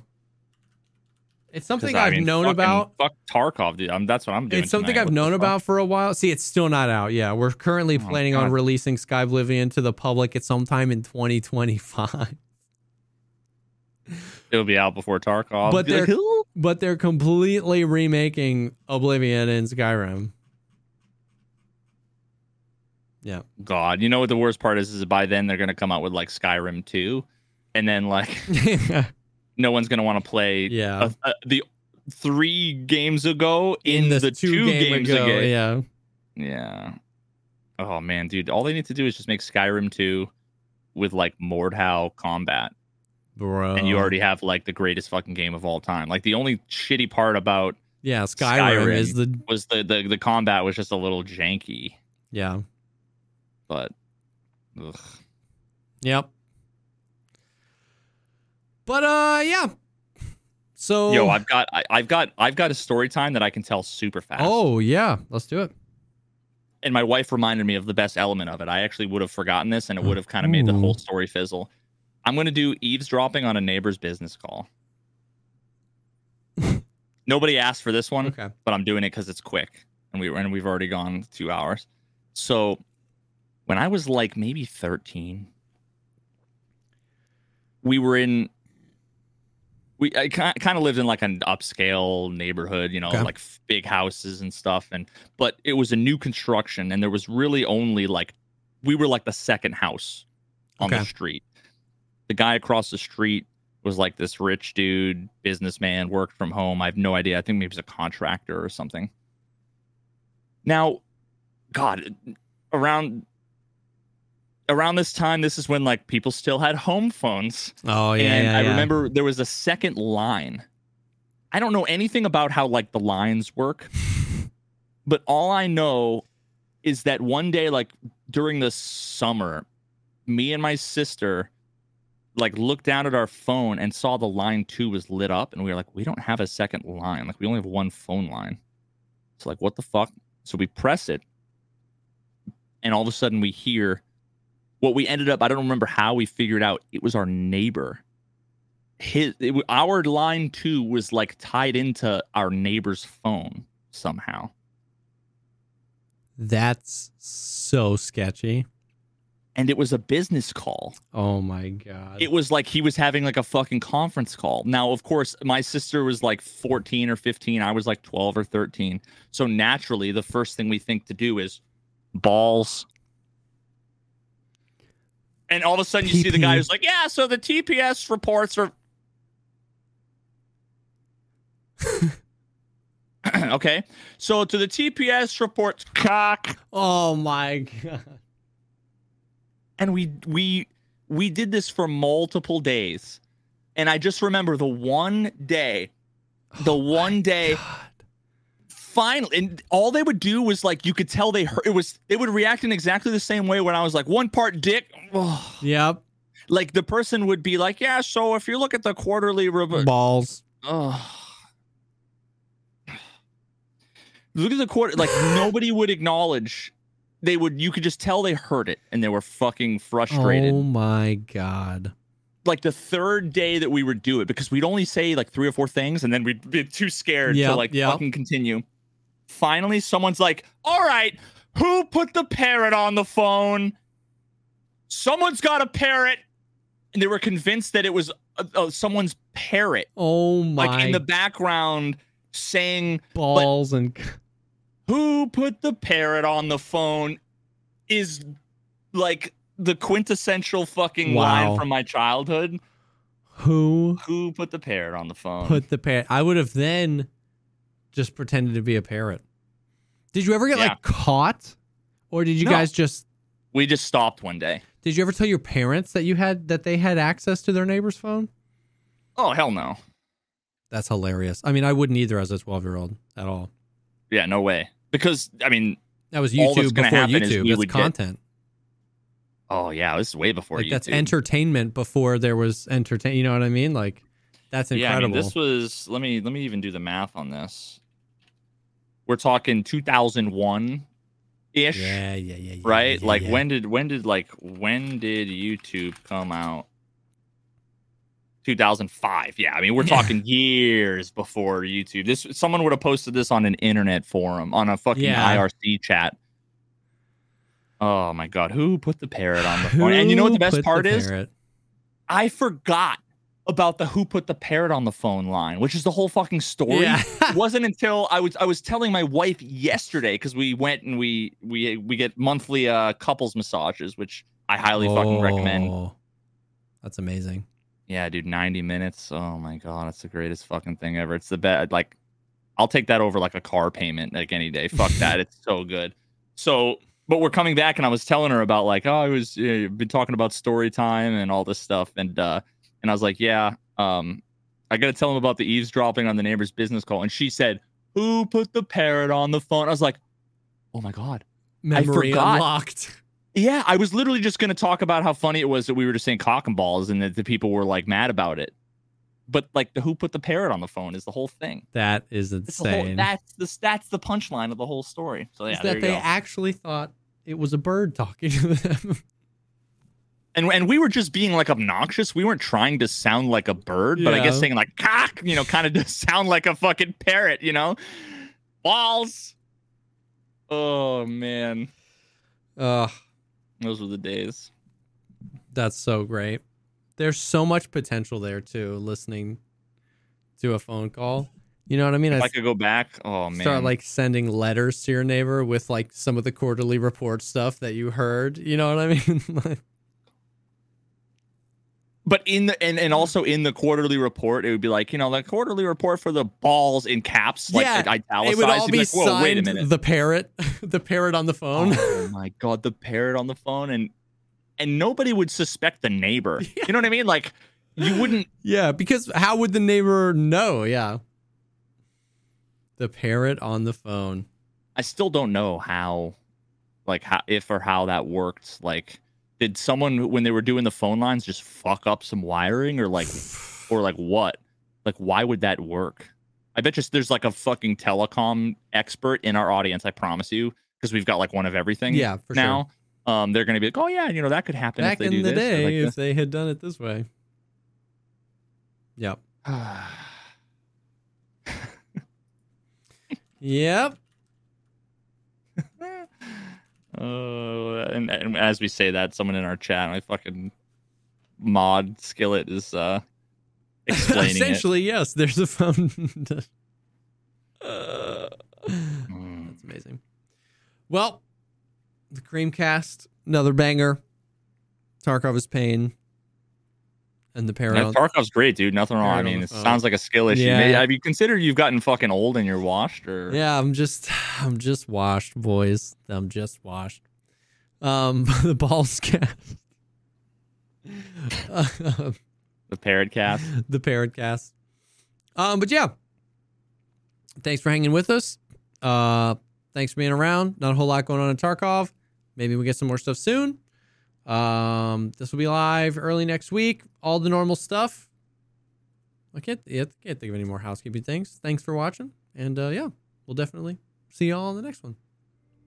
Balls. Cock.